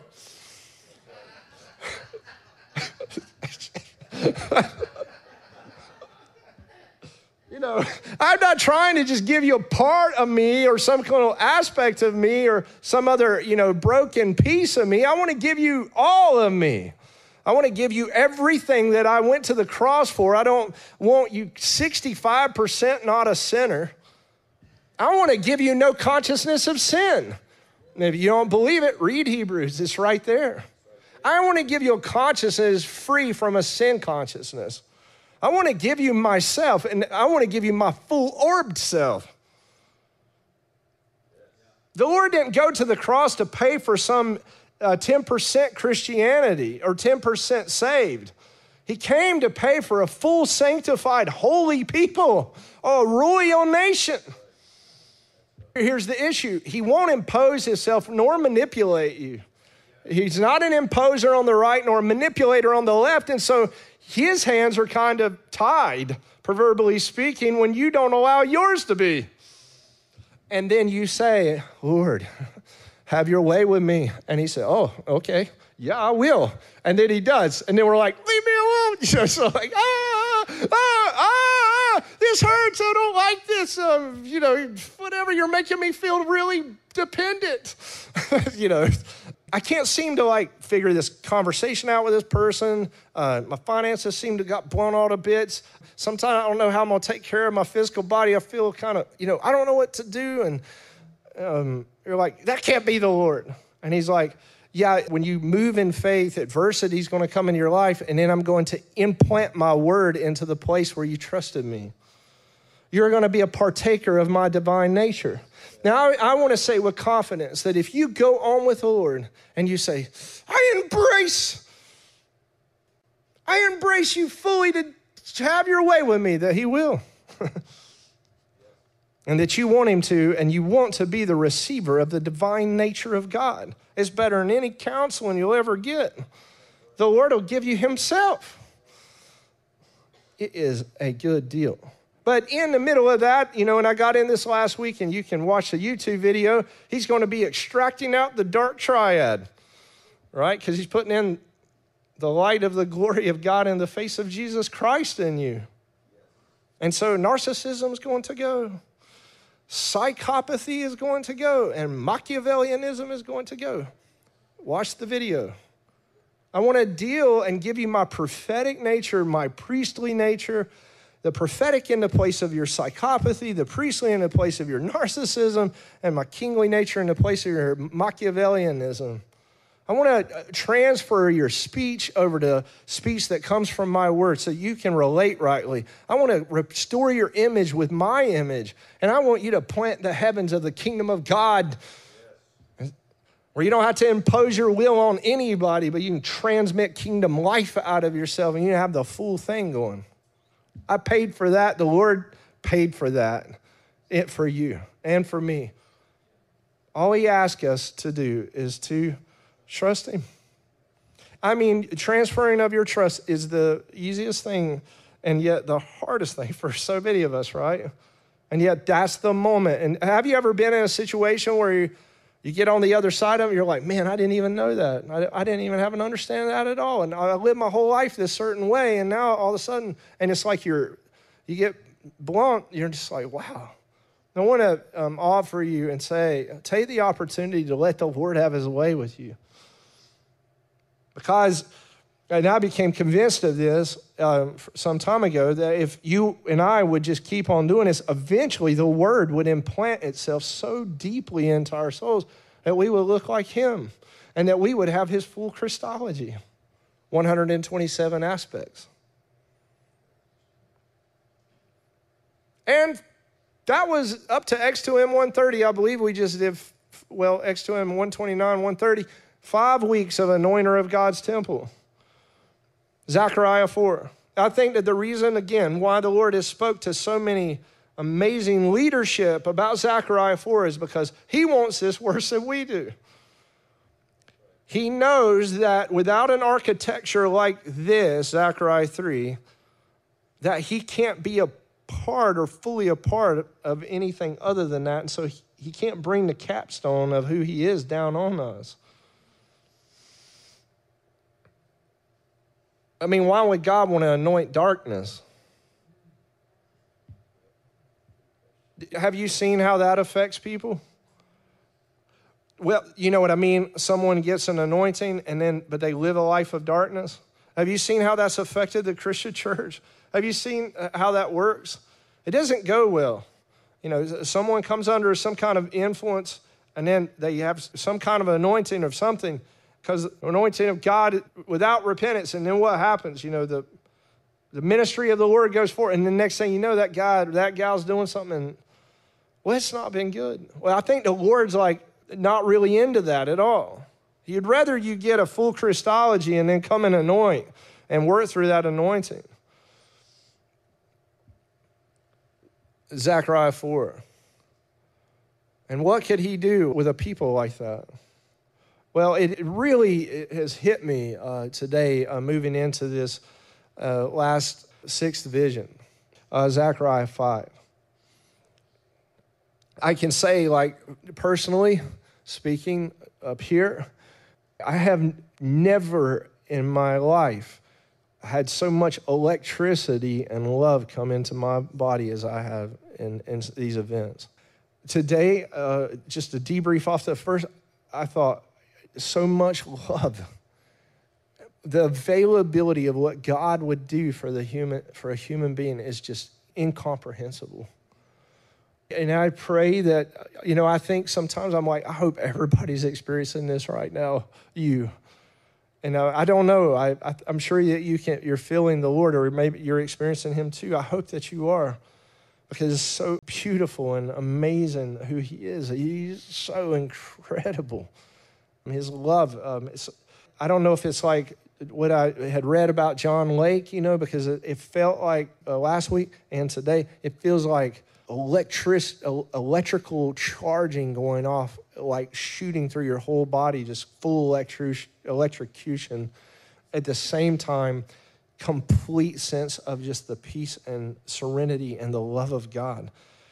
And the Lord keeps telling me this is what the provision is for my people. I meant for you to walk in this.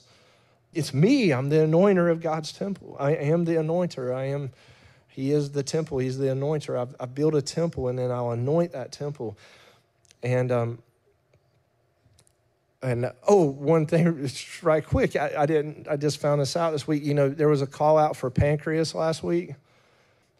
Yeah, Gus wrote me about Naboth having an issue with his pancreas, right? But you didn't know we were calling it out, right? They're praying over Naboth's pancreas, literally, Gus and Steve, while it's being called out in this room last week. And I'm like waiting for the pancreas person to come up. I'm like, where are they at? Because the Lord's like, you can't even advance the meeting to the next thing unless you call this pancreas issue, because I'm going to heal it and I want it dealt with. And then we had Dr. Chris Miller came in with his friend Guy, and he looks over at Guy, and they came in last week, and Guy had a pancreas issue and had his gallbladder removed. And he said, how could it be that the Lord would be calling a reference back from 3 years ago of something that happened? So they were telling me they've been dealing with that all week, or he was dealing with that, asking the Lord, how is it that you're referencing back something that happened to me? Because he was discouraged about his gallbladder being removed, because that wasn't the issue. It was a pancreas issue. And what's that? To replace a gallbladder. Yeah, or to restore his pancreas, because he told me he's on like a fixed supplementation to help him to be able to go forward. Y'all that know about the pancreas, I have no idea about it, but that's what he said last week. I just want to say that because that came out. Now let's look at Zechariah 5. We won't spend a terrible long time here this morning because we've already been experiencing Zechariah 5, as Jeff has pointed out this morning, but let's look at this for a little bit. Verse 1, Vision 6, desolator of the apostates. Then I turned to look, and there was a flying scroll. Someone asked me, what do you see? I replied, I see a flying scroll 30 feet long and 15 feet wide.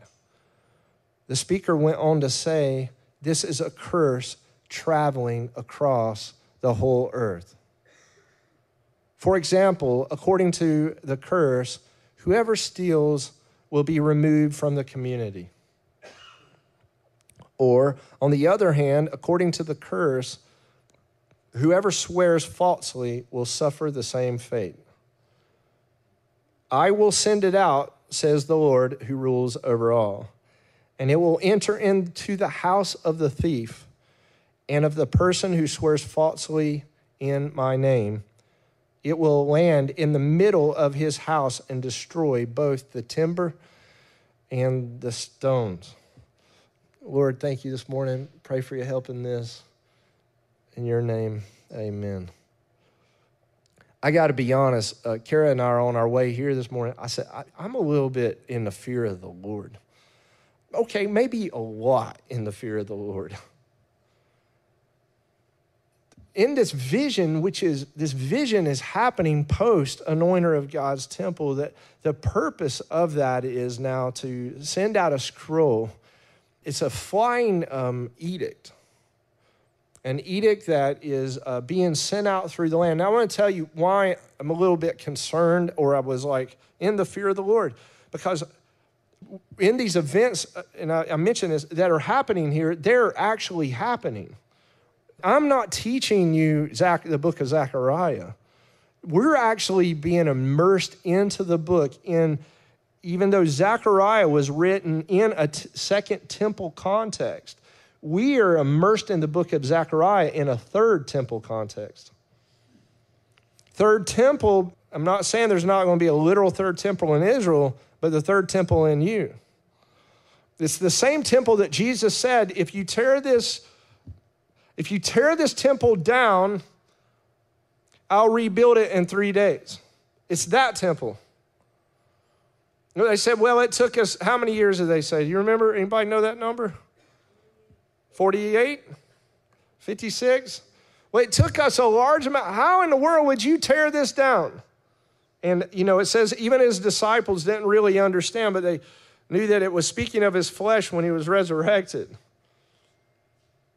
You're in the middle of a third temple context right now, because one of the mandates on this house, besides forming a government, one of the major mandates that had been set on this house was pioneer for a glorified body. That was the word of the Lord to me with confirming signs. I've shared that story, end of 2013, real fast. The Lord lets me know there's a succession coming. And in between the succession of David and Solomon, a guy, Adonijah, Solomon's brother, he goes to get in the middle of that succession. He plants himself as the guy who's going to be the new government. And in the middle of that, obviously David had said, no, Solomon will succeed me. And Adonijah said, no, I'm going to be the guy. And, Solomon and his daddy and the rest of them, they didn't seem to really care that much about it. But when he said to he said, bring me the Shulamite woman. Remember the story? Solomon's like he's a dead man. You're not messing with that woman.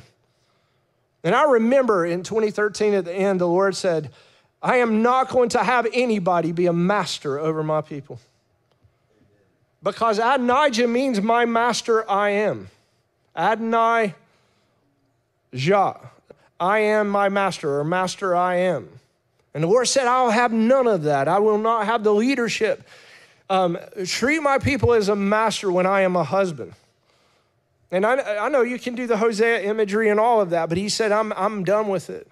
And I'm not going to have a government that acts in this way. And he tells me, and he said, and I'll not have it out of you. I mean, he's tossing me. I'm like, I was trying to be like, I like you and stuff. I don't know what. Why are you so, like, be nice.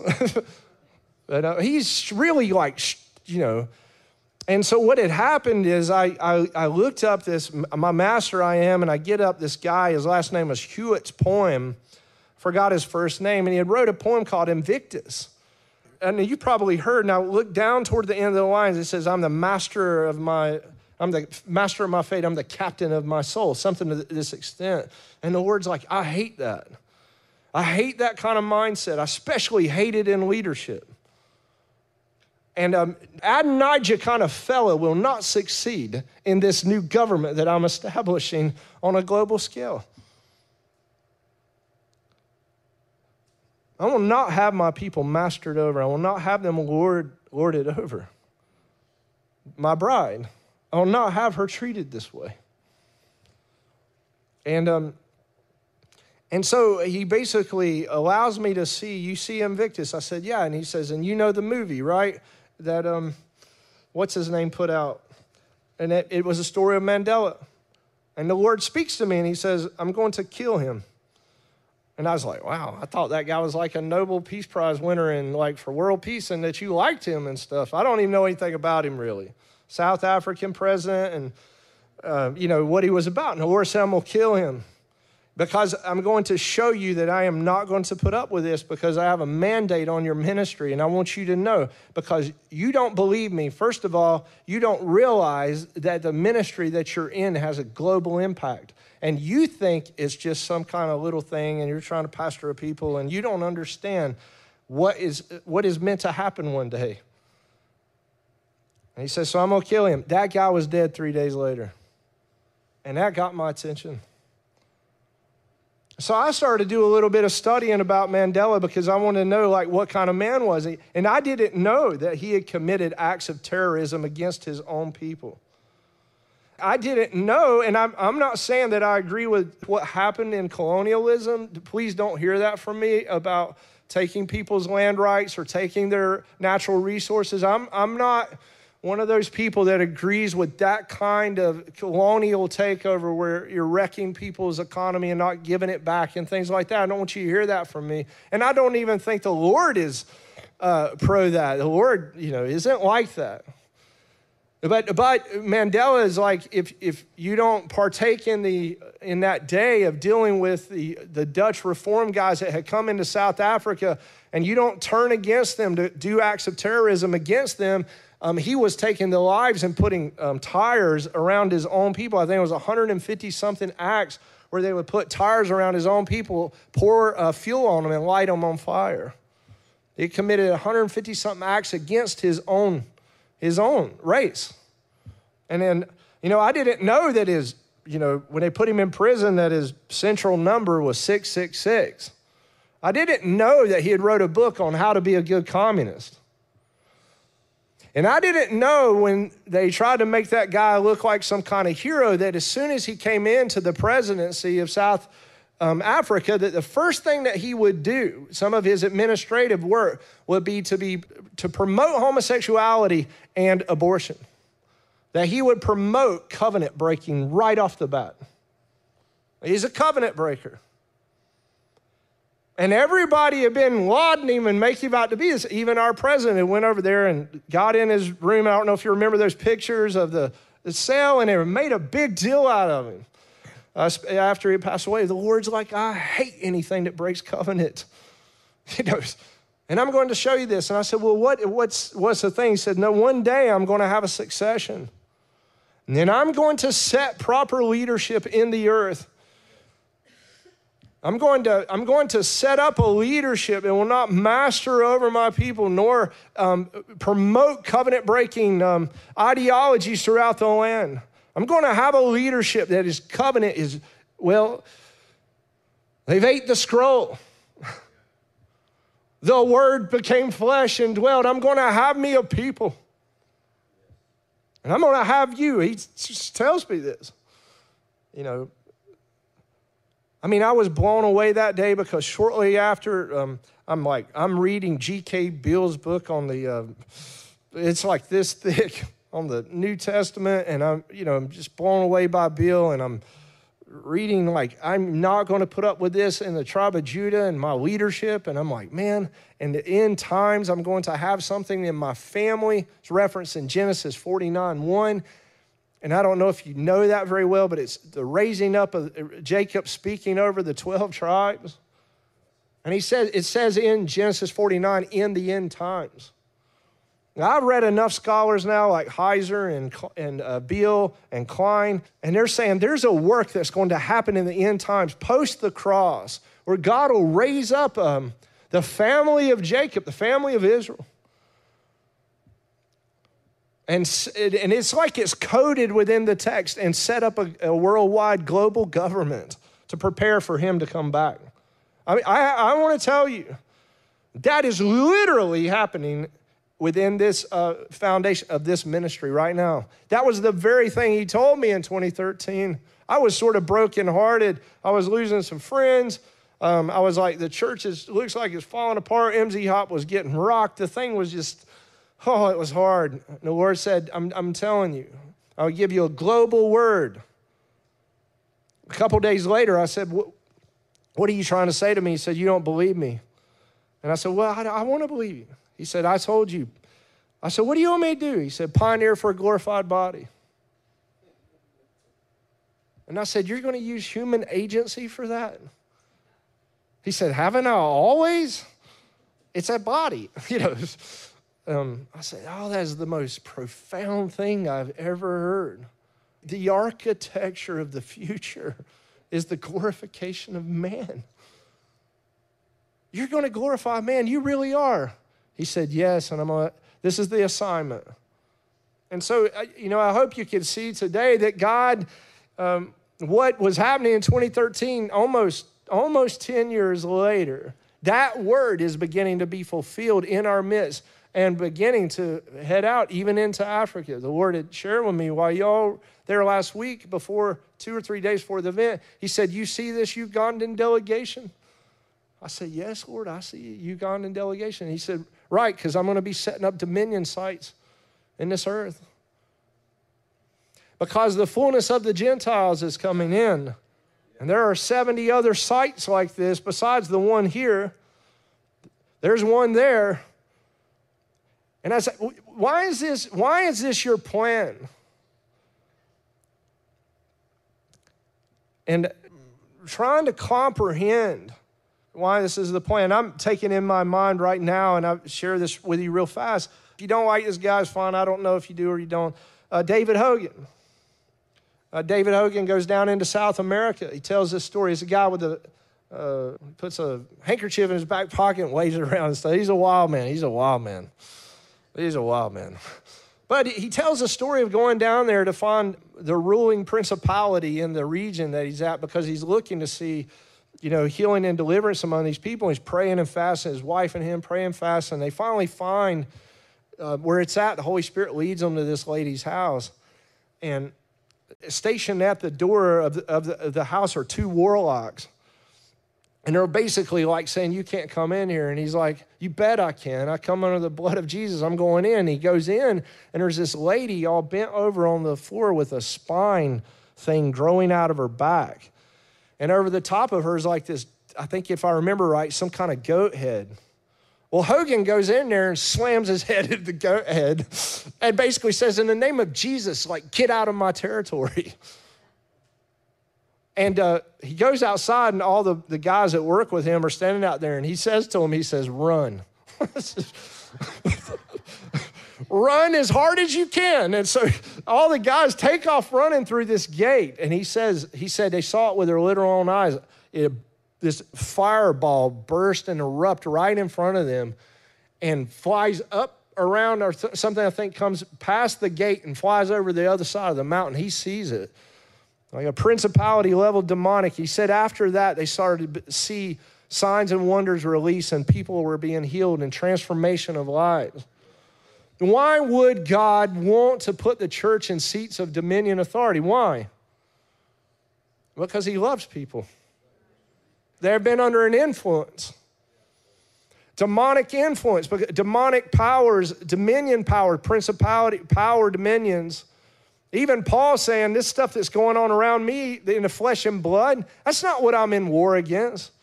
That's not my deal. My modus operandi isn't like how I'm getting this, that, and with people. My mode is this dominion issues and power and principality issues. That's where the war is. Because he understands authority. And if you understand authority, and I'm military trained, both enlisted and an officer.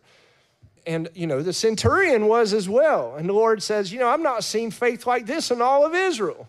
He said, you say the word, and my servant, my guy will be healed, because he understood authority. I mean, if Jesus is saying that the centurion gets authority better than everybody else does, why did he get it? Because he got authority. Why is that important? What am I trying to say? What are you saying, Carol? That yes, God would want, yes, he would want to set up a global dominion site and put the leadership in place. Yes, he would. Because the impact of that leadership affects everything that comes underneath it. We know this in our homes and our families, but it's the same way in nations. That affects everybody. We know that what Solomon did in his personal life affected everybody. We know that about David and Jehoshaphat. We know that our personal, private life of leadership affects everybody. And it may be affecting everybody more than what we can see. I mean, I'm sure King Charles III is not aware of what Molly the maid is doing, but his life is actually affecting her because he has authority. You have authority. And maybe, I think, if anything that's happened with us is it's been downplayed so much, and you hear someone like me talk about global dominion, that God's interested in it, and say, what is he talking about? I've got to go and feed my family today. I got my felt needs. I told you I have a little problem sometimes with felt needs. That's why, but the Lord, he's so caring, like deal with the pancreas issue and then we can go into global dominion. Okay, it's not pinky in the brain, but still. It's not my idea. I just want to clarify and say that it's not my idea, it's his. It's his idea. We see it in Daniel 7, Daniel 9. We see it in Daniel 12. We see it in Revelation 12 clearly that God is after the saints receiving the kingdom. We see it in Hebrews 12. We see it all throughout the text that the Lord is wanting to impart, but not like maybe others have thought it would be. Maybe it's not so much about us going out there and picketing and doing this and that and making our thing known in political spheres. Maybe it was like this, and I believe it is, that God would get so a hold of us and build a temple in us and put a cornerstone in us that he would come down and anoint with a capstone. And there would be so much power in that. And in your life of prayer, that it could affect the consciousness of an entire globe.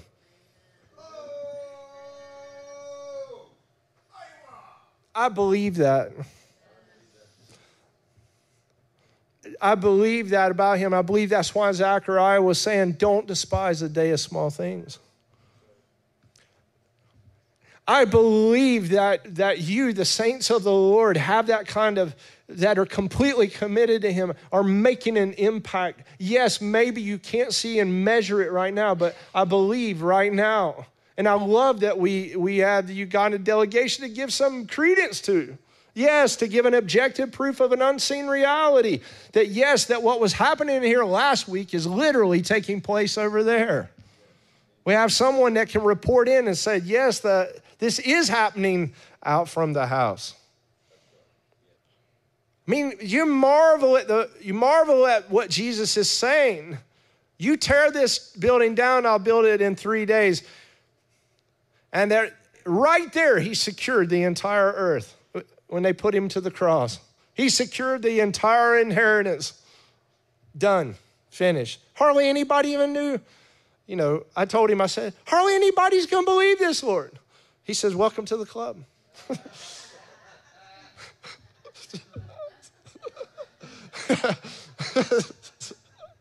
They'll think, you're a lunatic, you've lost your mind. He's like, that's what they think about me. He said that too. He said, they're in good company. We're in good company with a man that has been completely misunderstood. Misunderstood even to this day. He's already secured the rights to the whole earth. It's his. It's like, is anybody going to recognize him? You know what I'm saying? And we recognize him in our worship, but let us recognize him in the sense of letting him fully have his way with you.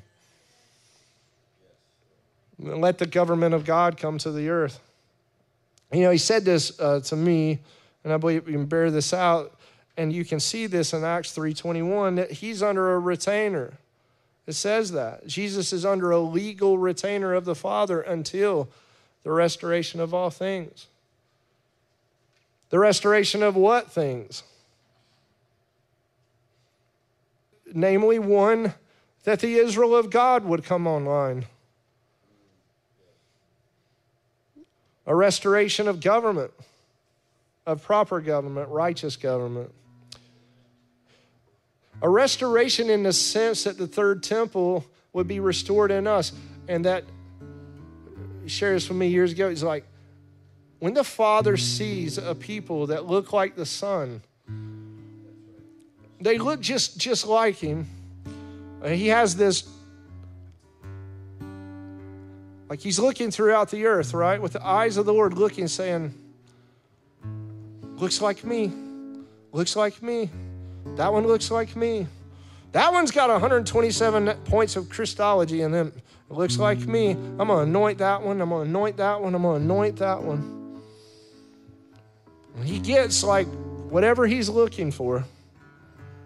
The Father's going to release the retainer and the Son's going to come into his inheritance. And you and I are going to be glorified. It's like penultimate epic. the epic of all of human history. Right now, we're in the middle of it.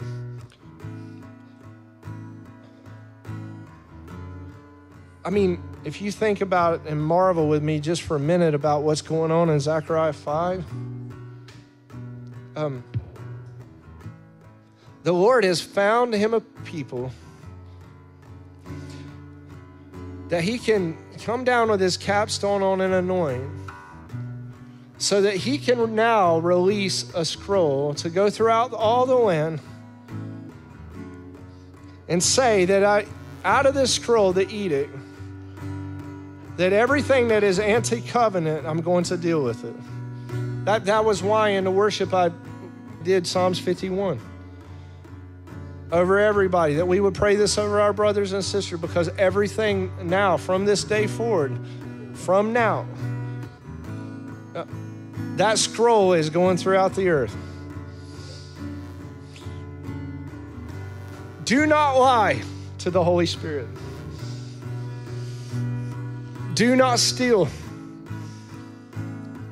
Don't do it. I believe that what happened was a people group got into the age to come. Ananias and Sapphira came in, and they were in the age to come.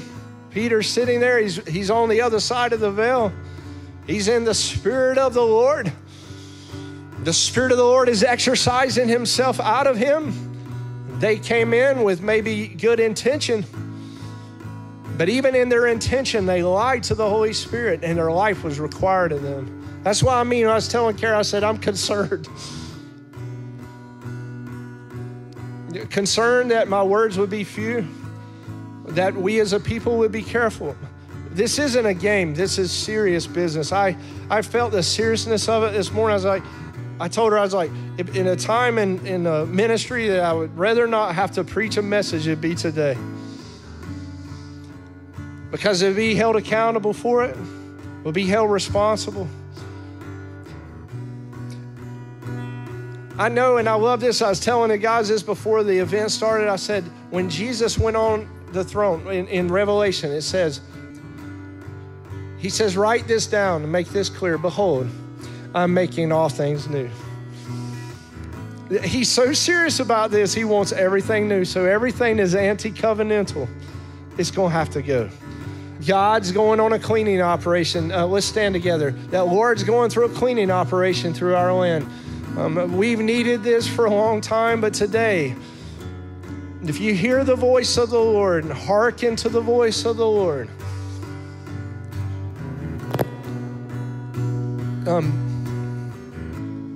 people of the covenant,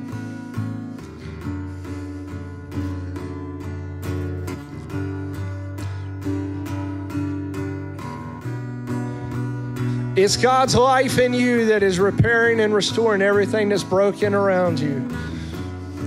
It's God's light in you that is transmitted into the atmosphere around you to be a change around you. The more that light comes into you, the more that it has to deal with everything that's not right around you. It has to conform to the message of, behold, oh, behold the Lord. Behold, he says, I make all things new. Everything new. Everything new. Everything new. Well, I feel you, Lord, on this. I'm making everything new. That my covenant is restoring everything. Everything. Everything. New life. New hope. A new beginning. I submit to you, Lord. Everything. Everything. Everything in my life. Everything in my family's life. Oh, Lord. Every broken thing, every wounded thing, every hurt thing, it has to come into alignment with newness and life and joy. It has to come into what you are. Yes, Lord. Yes, Lord. We trust you, Lord. We trust you with your covenant, Lord. Staring straight into your Stephen sings, come up for communion. We'll take it together as a family. With every glance I take, I change and change more like your spotless bride. And I'm staring straight into your eyes, and you are so beautiful. With every glance I take, I change and change more like your spotless bride. Can you see him? Can you see him? Can you see our groom is coming? Can you see him? Can you see him? The Lamb of God is coming, and I'm staring straight into your eyes, and you are so beautiful. With every glance I take, I change and change more like your spotless bride.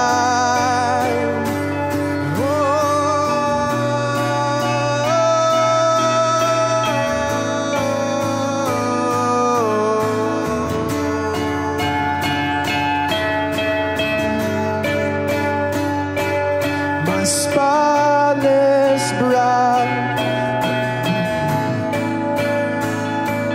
my spotless bride. And I'm staring straight into your eyes. You are so beautiful. And every glance I take, I change and change more like your spotless bride. Behold the Lamb of God, our husband and our friend.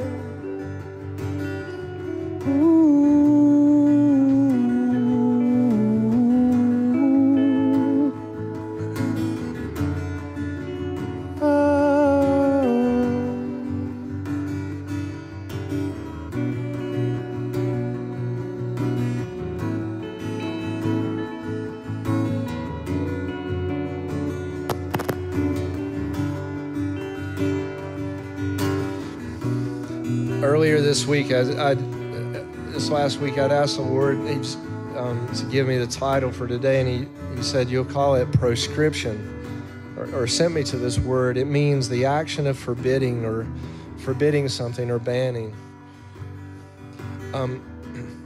In the day of Saul, he was giving something called a harem. It was called the ban. He was told to go and take out this people group, remember?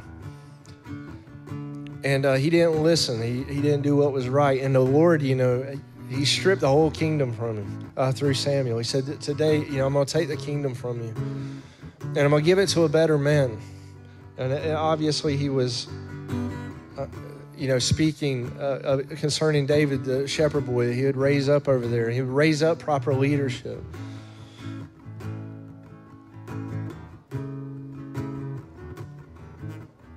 What I'm saying, I believe, from the Lord is a harem is going forth. A ban of a scroll, an edict, so to speak. I asked the Lord, I said, what's another way to understand it? He said, it's like an eviction notice that someone would get for not paying their rent, or they were being evicted from their home for not being able to cover the charges. I'm giving an eviction notice, and I'm saying that I'm going to cause desolation to places that do not honor the covenant. And he's going to start, I'm going to say this because mostly he's going to start and is started with the house of the Lord. That's where he begins. And so this is, this is what's going to happen. The Lord wants to deal with this because he wants righteousness and holiness. When you read, remember I shared with you at the very beginning that Zechariah 13 goes with Zechariah 5. When you read Zechariah 13 towards the middle, it says that in that day that even the parents would spear their own son through if he prophesied falsely. Do you remember this? It said that they wouldn't want it to be among them. And the prophet says, he says, it's a really interesting text, but he says, don't even call me a prophet. He said, call me a husbandman. I don't want to be characterized as a prophetic voice. Call me a husband. I've been a tiller of the ground since my youth. He changes the imagery from prophetic gifting to farming. Because it said that people had wore a hoary cloak to deceive. They were purposefully deceiving God's people. This is what I mean, that the Lord is not going to have it anymore. He wants to deal with all that deception. He wants to get it out because it is hindering the life of people, not just within God's house, but it's hindering our nation, it's hindering other nations. And so the harem starts today. The scroll, the legal scroll is being executed today. But I also want to share this because he told me over there, he's like, share this. And where there may be desolation for others, and it's not something we want for them. We'd rather people repent everywhere. He says this in Isaiah 62:4. And this was sent to me by Kirk Bennett a number of weeks ago. And he said, for you, your family, and over your entire people.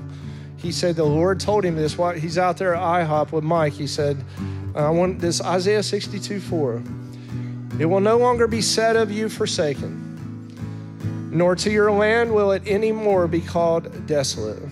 Do you see the language? The desolator of the apostate, but for you no longer desolate. For you no longer forsaken, but you will be called my delight.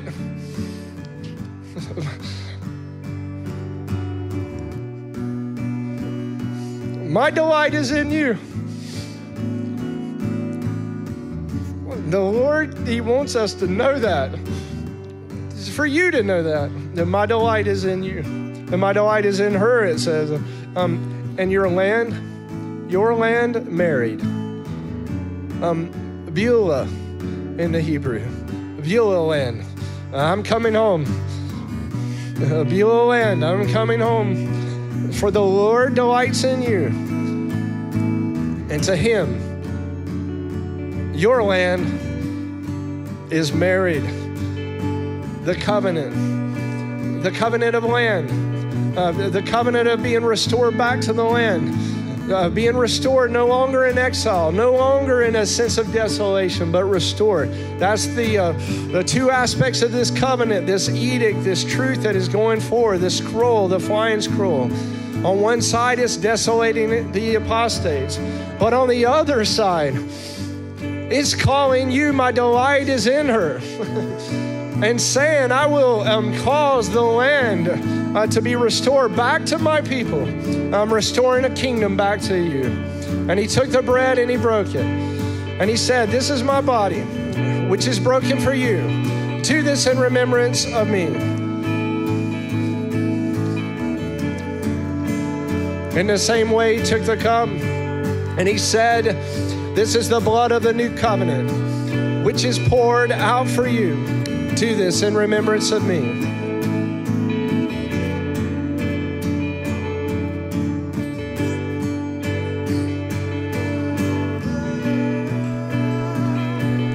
May the Lord bless you, and may the Lord keep you.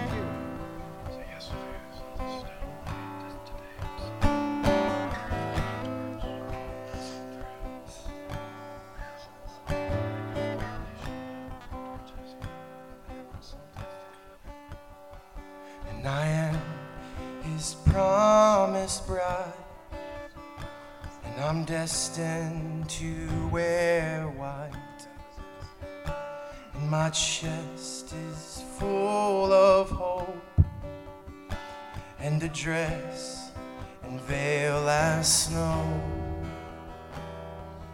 And he said he'd come for me, he'd know when I'm ready. And my heart is aching for the coming of the Lord. I must get ready now, and I must get ready now. I must get ready now, for behold, my bridegroom comes. Oh, I must get ready now. I must get ready now.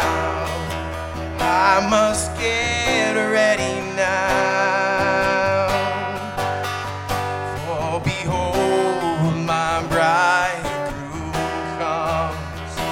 Yes, behold, my bridegroom comes. Yes, behold, my bridegroom comes.